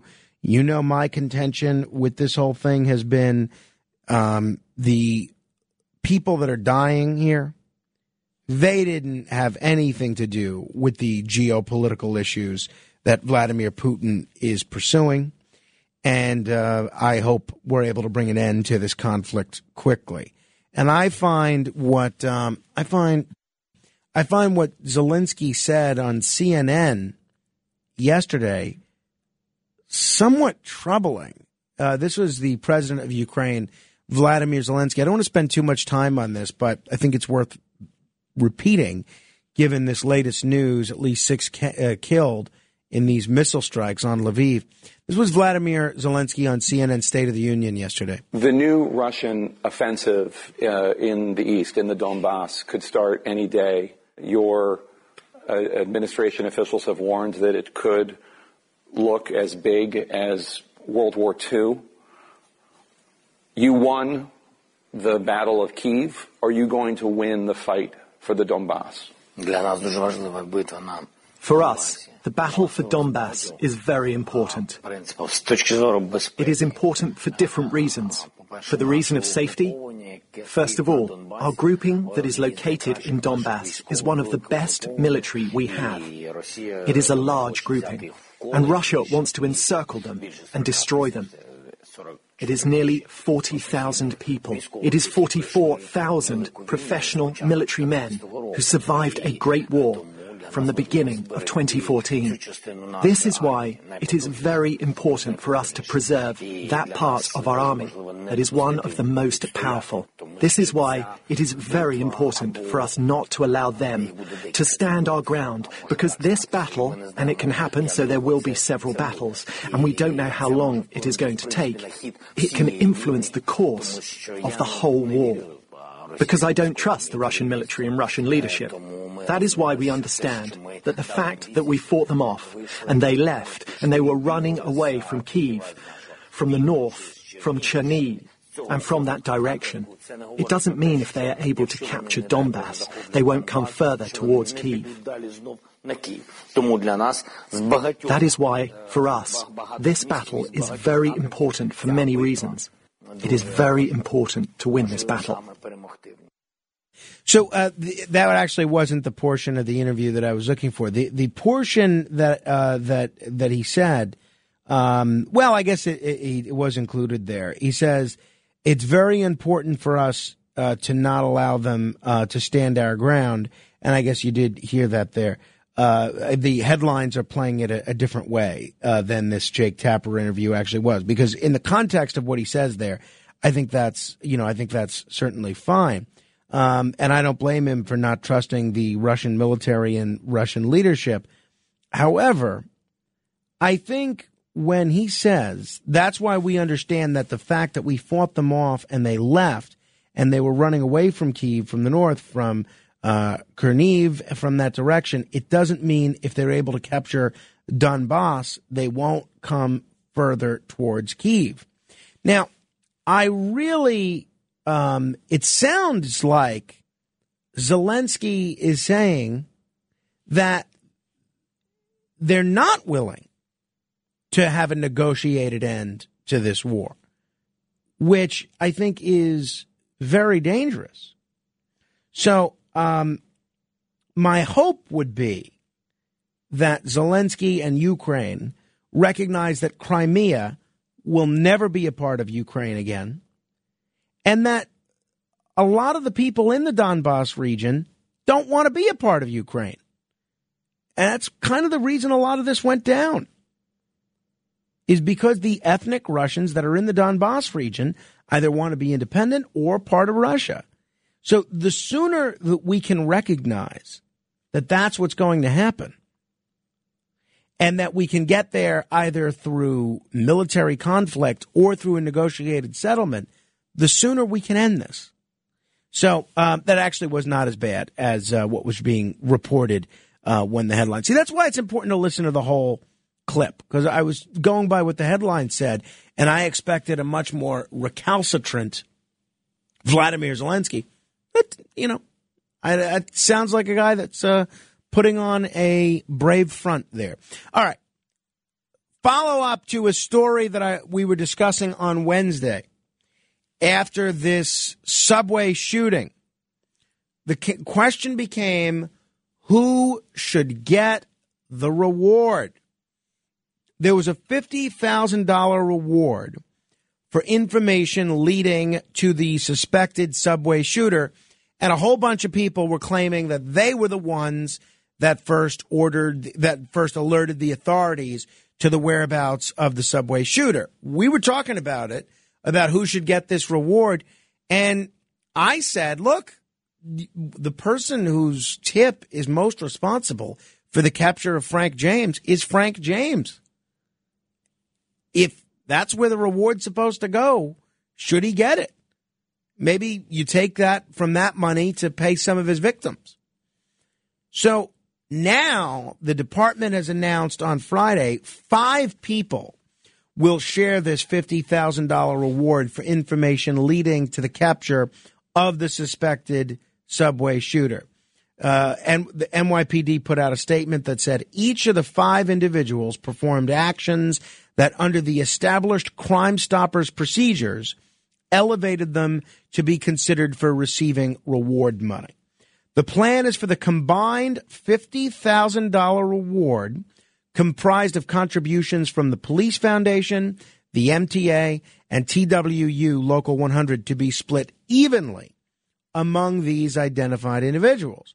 Detectives used information from the tipsters to construct a timeline of events leading to the apprehension of Frank James on Wednesday, 30 hours after he fired 33 bullets into a subway train car, wounding 10 people. And he was, of course, apprehended in the East Village, where he was reportedly found standing at a kiosk charging his mobile phone. Police have explained they were already headed to the neighborhood after receiving a tip that James had been at a nearby McDonald's.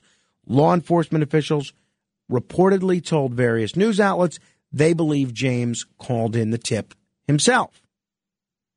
One call to the NYPD Crime Stoppers was reportedly someone who said, "I think you're looking for me. I'm seeing my picture all over the news, and I'll be around this McDonald's." The NYPD is not releasing the names of the people who will be splitting the money. However, several individuals have already publicly claimed credit, most notably Zach Tahan. That's the fellow that was installing the security cameras. That's become a social media meme. He's a 21 years old guy, immigrant, really just a colorful character that social media loves. And he gave reporters and passersby a breathless account of spotting the shooting suspect walking down the street. So you have Zach Tahan. You have Francisco Puebla, the man who hired Tahan to install the cameras on Wednesday, also recognized James. Meanwhile, portrait artists Lee Vasu told ArtNet he just left Cafe Mogador on St. Mark's Place along with his mother, wife, and 8-month-old daughter before spotting James. So you have the artist. And then you have to wonder who's the other person? Right? Who is the other person that is splitting the reward? So they're saying there's 5 people that are going to split the reward. So we have Zach, the social media sensation. We have the guy, Puebla, who hired the social media sensation. We have the artist. And then I guess the other person is the artist's wife. Well, who's the 5th? Who's the 5th person? Why don't we know it? Let's go back to the question I asked on Wednesday, which is whose tip was most responsible for Frank James being apprehended? Answer, Frank James.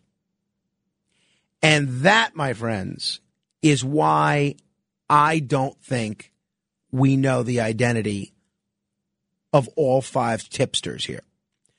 I think they're not releasing the name of Frank James because they don't want people to go nuts that they're giving $10,000 to Frank James. Otherwise, who would it be? What do you think?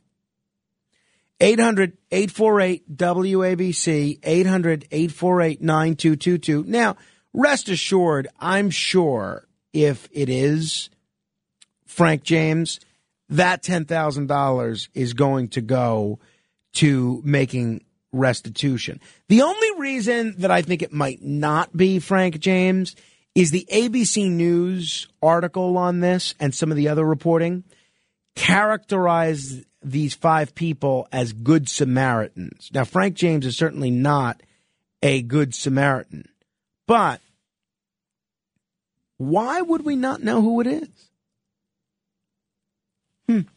And what do you think about the fact that they're splitting the money rather than each getting their own share of $50,000? Now, I said at the time, and I stand by this, and I know some people in the Facebook group disagreed. I said at the time that I think everybody that turned Frank James in and alerted the police, they would have done so even if there was no reward here. But the reality was there was a reward offered, and there's nothing that motivates people faster than a cash reward. So give me your thoughts on this. 800-848-WABC.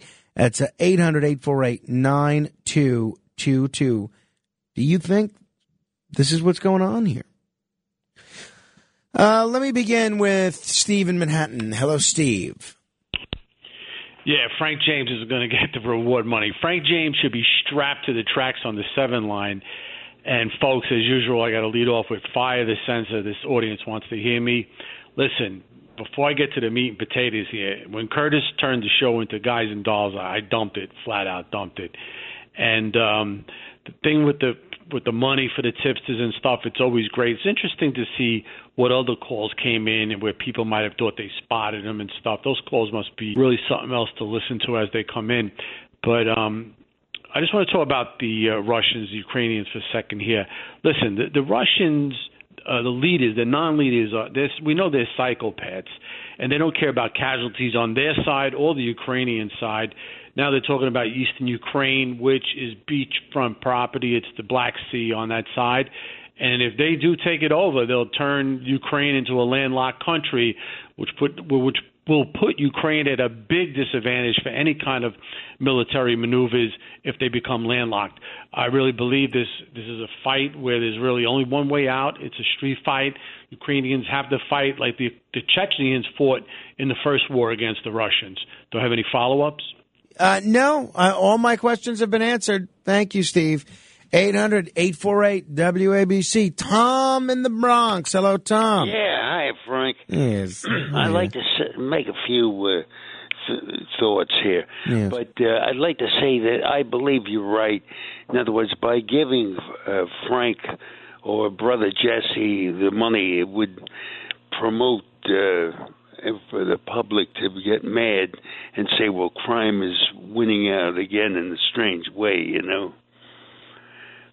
Well, you might be right, Tom. I look, it's just my speculation. I just think that if it was another Good Samaritan, they would have either come forward or somebody from the department would want to recognize them.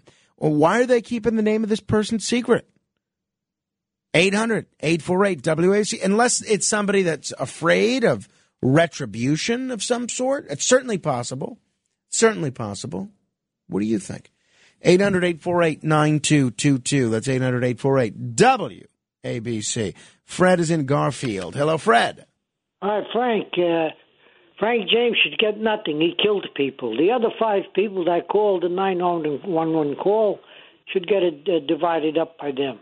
Incidentally, I caught a movie tonight called I Walked in Peter's Shoes. It was with Anthony Quinn. What a great story. It was 2 hours and 45 minutes, and it was very much about the situation now with Ukraine and Russia that happened previously. Give me the name of the film again, because I do like Anthony Quinn, and I've never seen that film. The best I ever saw Anthony Quinn. I Walked in Peter's Shoes.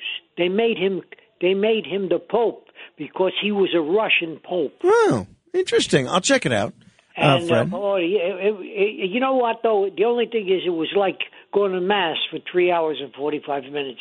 But the story was there, and you know what? You would understand it better than I did. I had a little trouble understanding some of it. But it's history, and it's true, and it's very similar to what's happening now. Thank you, Fred. Appreciate the recommendation. I have not seen that film, but I will try and check it out. And by the way, coming up in a few minutes, we're going to do the $1,000 minute, where you get to try your hand at answering 10 trivia questions in 60 days. So start, getting your brain juices flowing, because when I cue you to be the 7th caller to 800-848-9222, that'll be your cue to call. And if you are the 7th caller, you'll get the opportunity to answer these 10 trivia questions. All right. Meantime, 800-848-9222 if you want to comment on what we're talking about. Ralph is in New Jersey. Hello, Ralph. You know, in addition, I have a commendation of my own, okay? I know that you are not in the YouTube channel now, or your YouTube channel has been done, but some of these Sunday services are live stream, and I find myself on the live stream of a religious service, a Sunday Easter service here. The church is, St. Anthony of Padua over here in Red Bank. An excellent live stream service, which is on the YouTube channel, is St. Valentine's over in Bloomfield too. I want to commend them for, the live stream that they put on, the YouTube channel, as well as three other places around Red Bank, Frankie. I want to commend. Okay, Seacoast Market for the excellent meal that they provide for Easter Sunday. I got a taste of it. Azteca Grill, also in Red Bank. Also, a meal to crave for, especially the steak, the well-done steak. Oh, my goodness.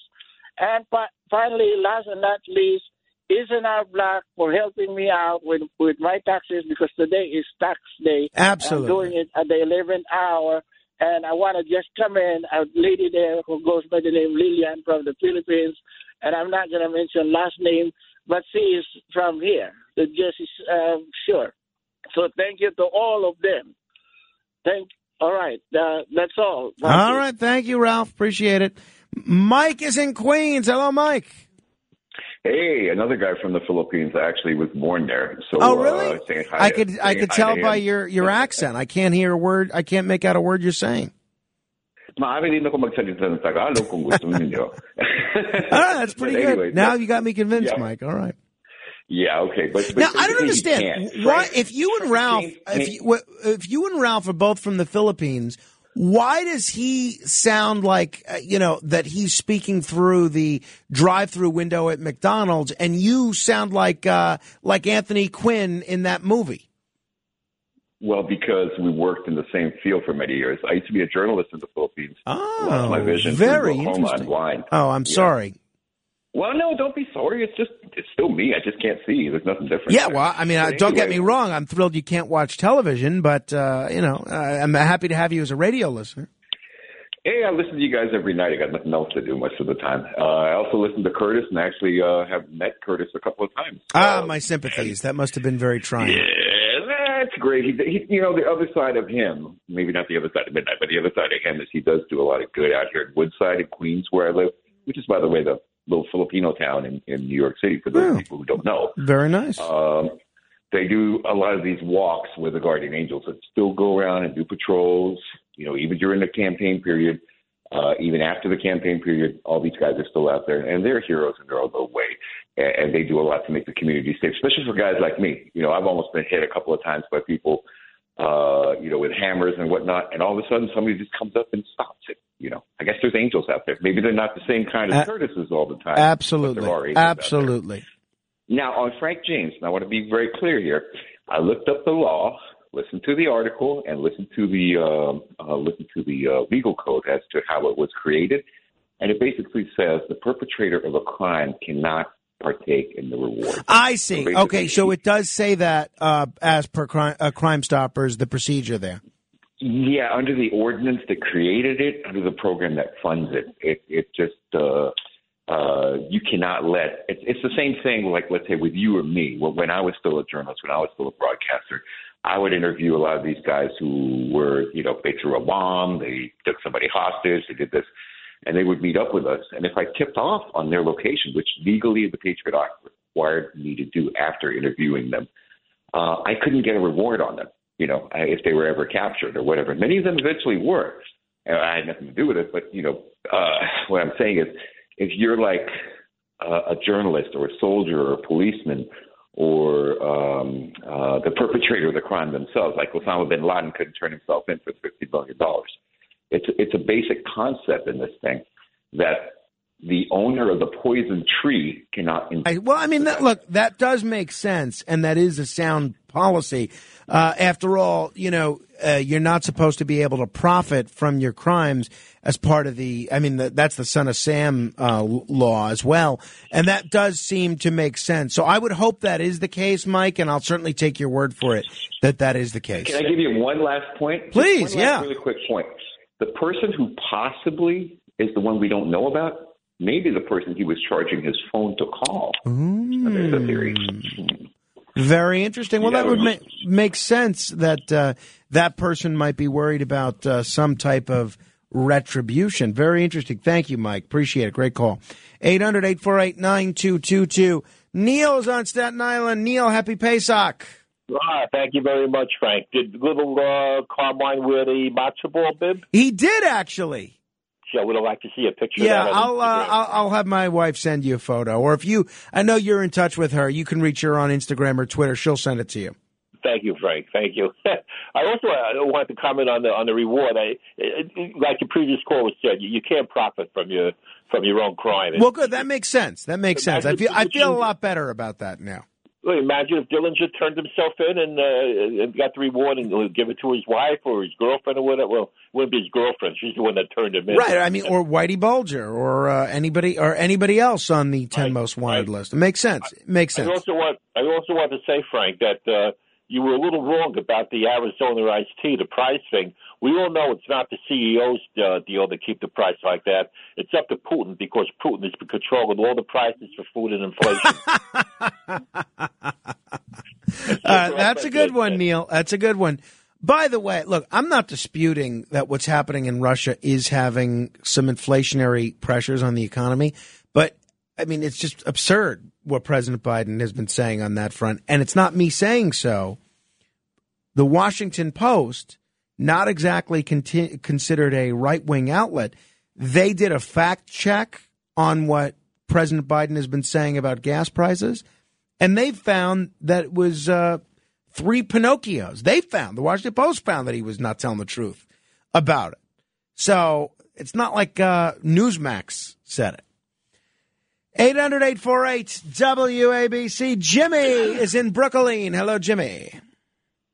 Frankie boy, how are you tonight? Hanging in there, man. Hanging in there. All right, Frank, 2 points.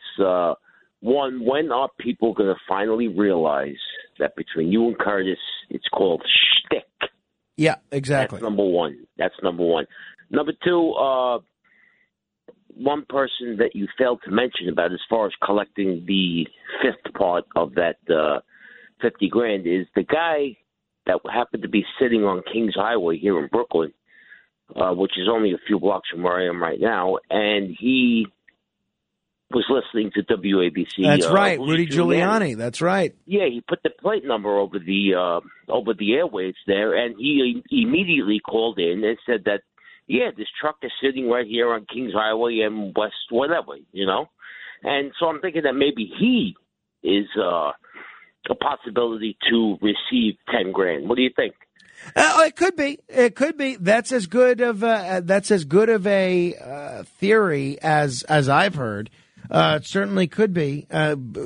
Makes sense. Makes sense to me. I heard a lot of other people say that they all should get $50,000, not necessarily $10,000. So it really, I don't know.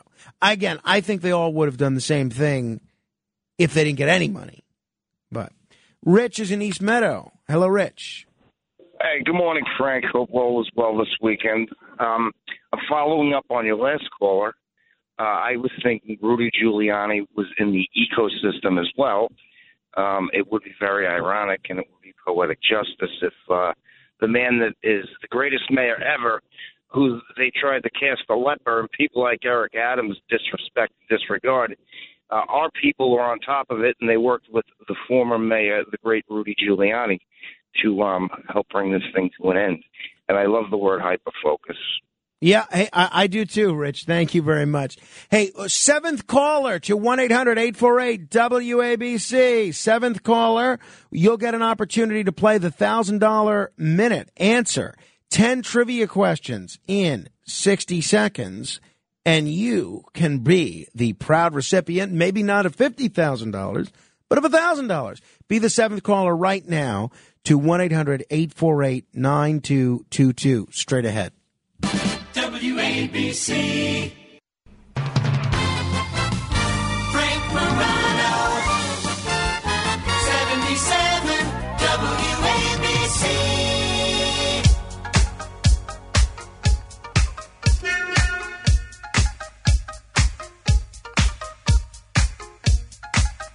Give me a hoe if you got your funky bus fare.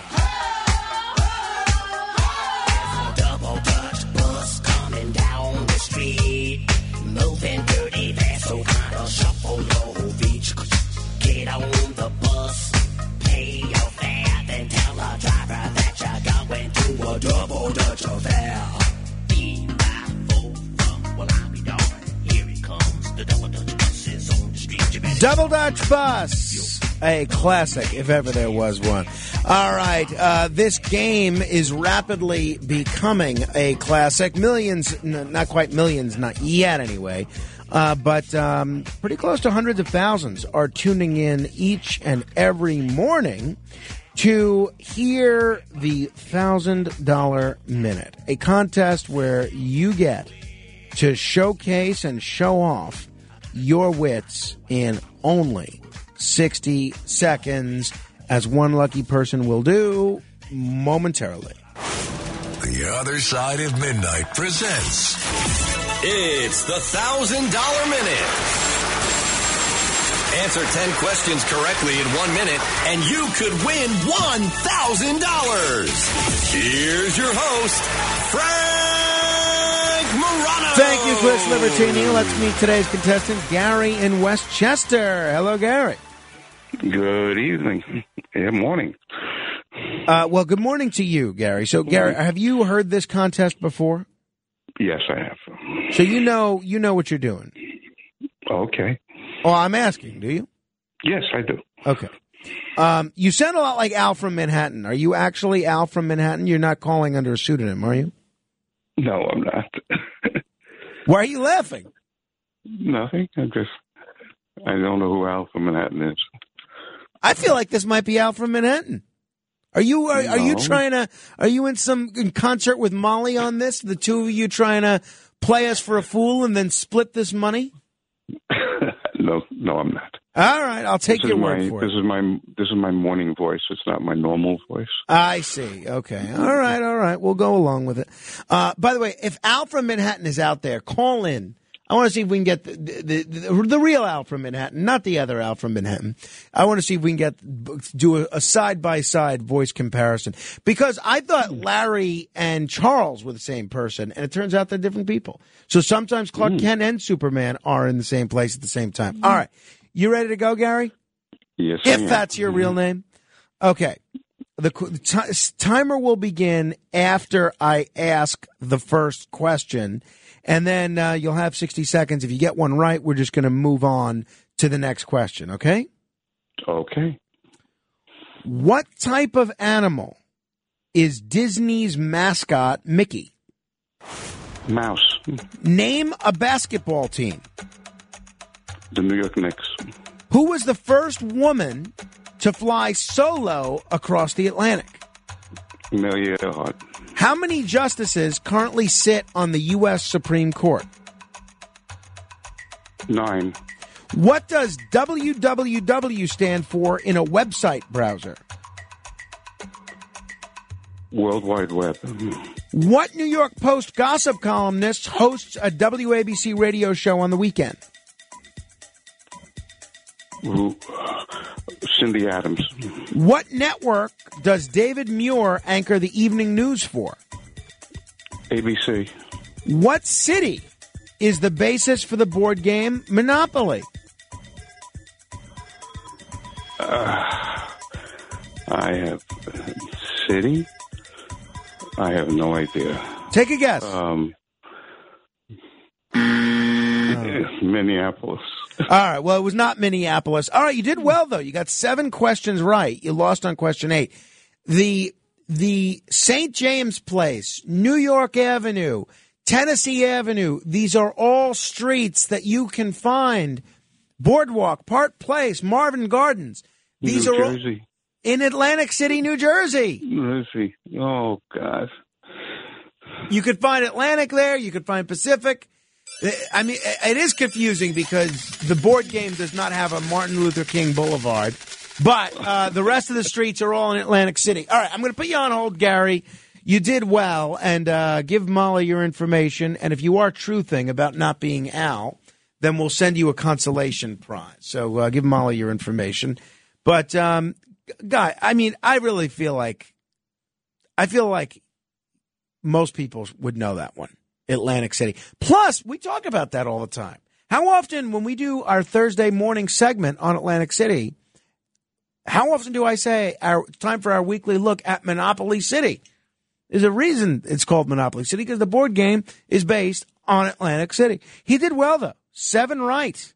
7 right. Not well enough for the 1,000, but if you didn't get through today, try again tomorrow. And by the way, I honestly don't know if that was Al from Manhattan or not, but I don't want people to get the idea that you can just call in again under a pseudonym if you've already played the game. We want to try and give new people an opportunity to participate in the game.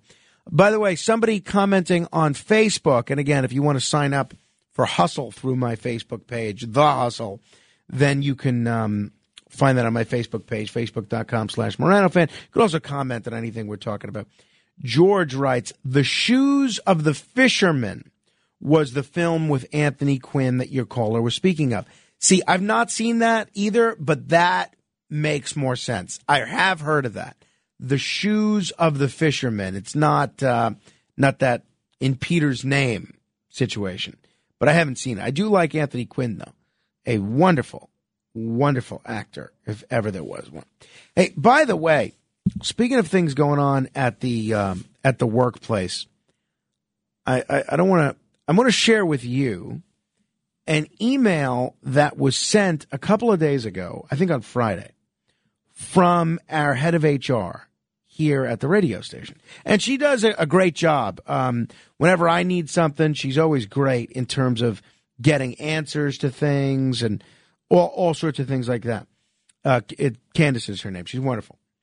So she sends out a memo right before people who have conventional hours are getting ready to leave for the weekend, right around 5 o'clock on Friday. Subject, weekend. This is what it says. Hey, everyone. We are on our own in terms of cleaning up and changing garbages over the weekend. If you make a mess, please clean it up. I also left the supply closet open just in case you run out of anything. Forks, spoons, toilet paper, etc. Good. That's all good. There is a period missing after that parenthesis, though. So there's no period, but it's fine. Busy managing human resources. Can't be punctuating. And this was so interesting. Also, capitalized also, with 1, 2, 3, 4, 5 exclamation points. Also, just so everyone is aware, you can't put plastic on top of a hot toaster oven. Plastic melts. Now, the best is, I love how she phrased this. You can't put plastic on top of a hot toaster oven. ... Plastic, and then it's another ... indicating a pause for dramatic effect. Melts. Also, capital, just so everyone is aware, you can't put plastic on top of a hot toaster oven. Plastic melts. Have a good weekend, everyone. Double exclamation point. Now, I have to wonder. Now, the thing that's amazing to me about this is that it needed to be stated. Who in the world is putting plastic on a hot toaster oven?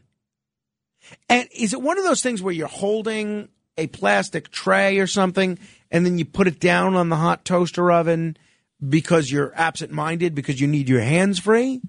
Or was it more of a concerted effort? Oh, where can I put this plastic? Let me put it on the hot toaster oven.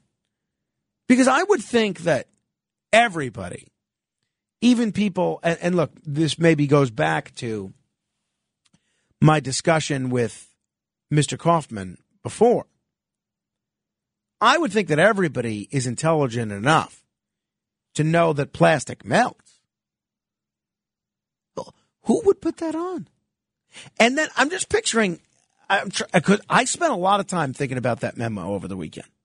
Because I'm thinking, if you're the person that is so dense that you don't know that plastic shouldn't be put on a hot toaster oven, are you really going to know that this memo applies to you? Because I have to think you're so out of it that, I don't know. I mean, I don't know. I guess there are certain circumstances that, I don't know, maybe you just forget. And maybe it's not hot when you put it down, and then somebody turns it on, and it melts. I just thought that was strange.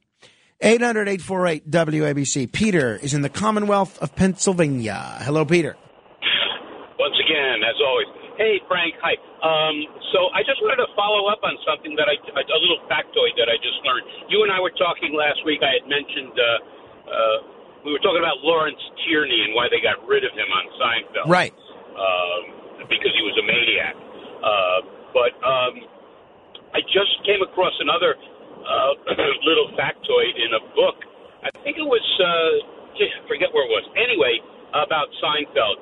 So George's girlfriend, who unfortunately passed away from licking poison envelopes. Susan, yeah. Susan, played by the actress Heidi Swedberg. Mm-hmm. So apparently, they, according to Jason Alexander directly, they got rid of her from the show because, as Jason Alexander put it, she was effing impossible to work with. Yeah. So they wrote her out of. Yeah, and I hadn't heard that before. Yeah, no, I heard Jason Alexander made those comments on the Howard Stern show, and I heard that interview when he said that a few years ago, and that was pretty interesting, and it did provide a lot of context. Apparently, he always had to do these scenes from, with Heidi, and he wasn't getting a lot back from her, so they did one episode where the rest of the cast also has to interact with Heidi a lot, and then after they had to deal with Heidi, then they all agreed that it was best to kill her off. But I'm familiar with it. And by the way, on the Seinfeld front, Liz Sheridan, who played Jerry's mother on the show, she just passed away a couple of days ago as well. Oh, and apparently, according to her directly, I think at one point in her younger life, believe she had an affair with Marlon Brando. I think it was James Dean, but it could have been both. Or was it James Dean? No, it might have been James. But it was. Yeah, it was definitely James Dean. One of those sexy actors from the 1950s. Yeah, I think it was James Dean. Peter, thank you. But yeah, that's a true story. Everything there was true. All right, we're going to do 15 seconds of fame in just a bit. If you want to be heard, 800-848-9222. That's 1-800-848-9222. You can be heard on any subject for 50 straight ahead. WABC. We are New York on New York's Talk Radio 77 WABC. Now, here's Frank Morano.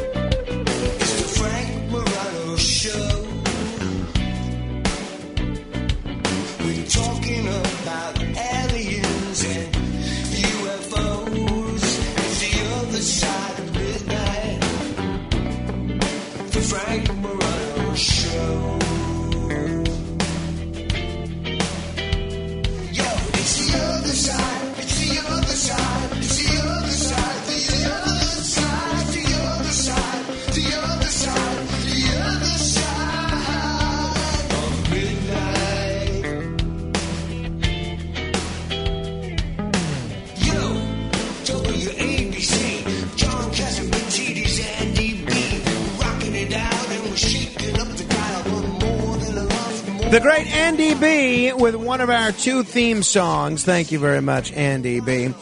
This is The Other Side of Midnight. I'm Frank Morano, taking you until 4:58:40 each and every morning, at least for the time being. I'm told there are things being worked out behind the scenes to try to get me that extra minute back. So we'll see. Fingers crossed. For the time being, though,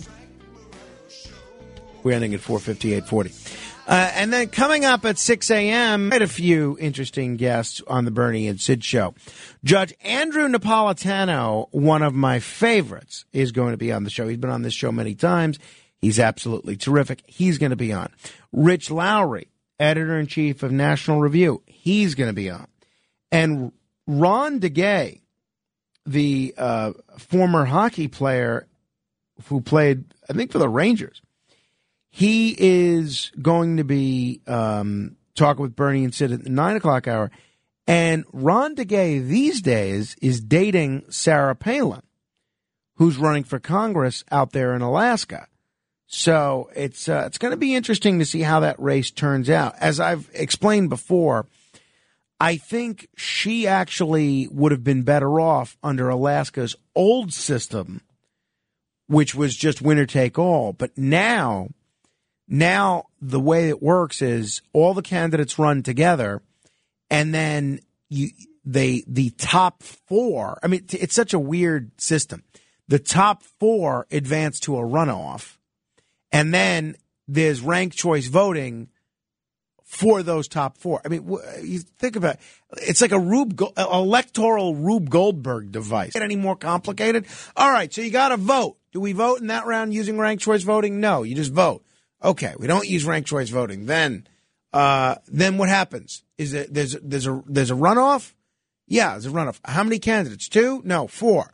All right, 4. So you just then vote from the 4. No. What do you mean? Oh, you got to use ranked choice voting. Well, I thought you said I didn't have to use ranked choice voting. No, that was the ranked choice voting for the first round. There's no ranked choice voting in the first round, but there's ranked choice voting in the second round. I mean, you're talking about something that couldn't be more confusing to people. I mean, come on, just pick a system. If you want runoffs, have runoffs. If you want ranked choice voting, you don't need a runoff. The ranked choice voting is an instant runoff. Have them rank for the first round. Then you save the cost of a second round of elections. But whatever. I guess there's a certain reason that they do things like that in Alaska.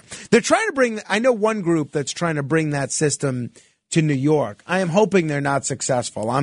I'll tell you about this another day, but I'm working behind the scenes with another movement to maybe bring about a better electoral system than what they have in Alaska, because I don't think that would work well for us. But stay tuned for that.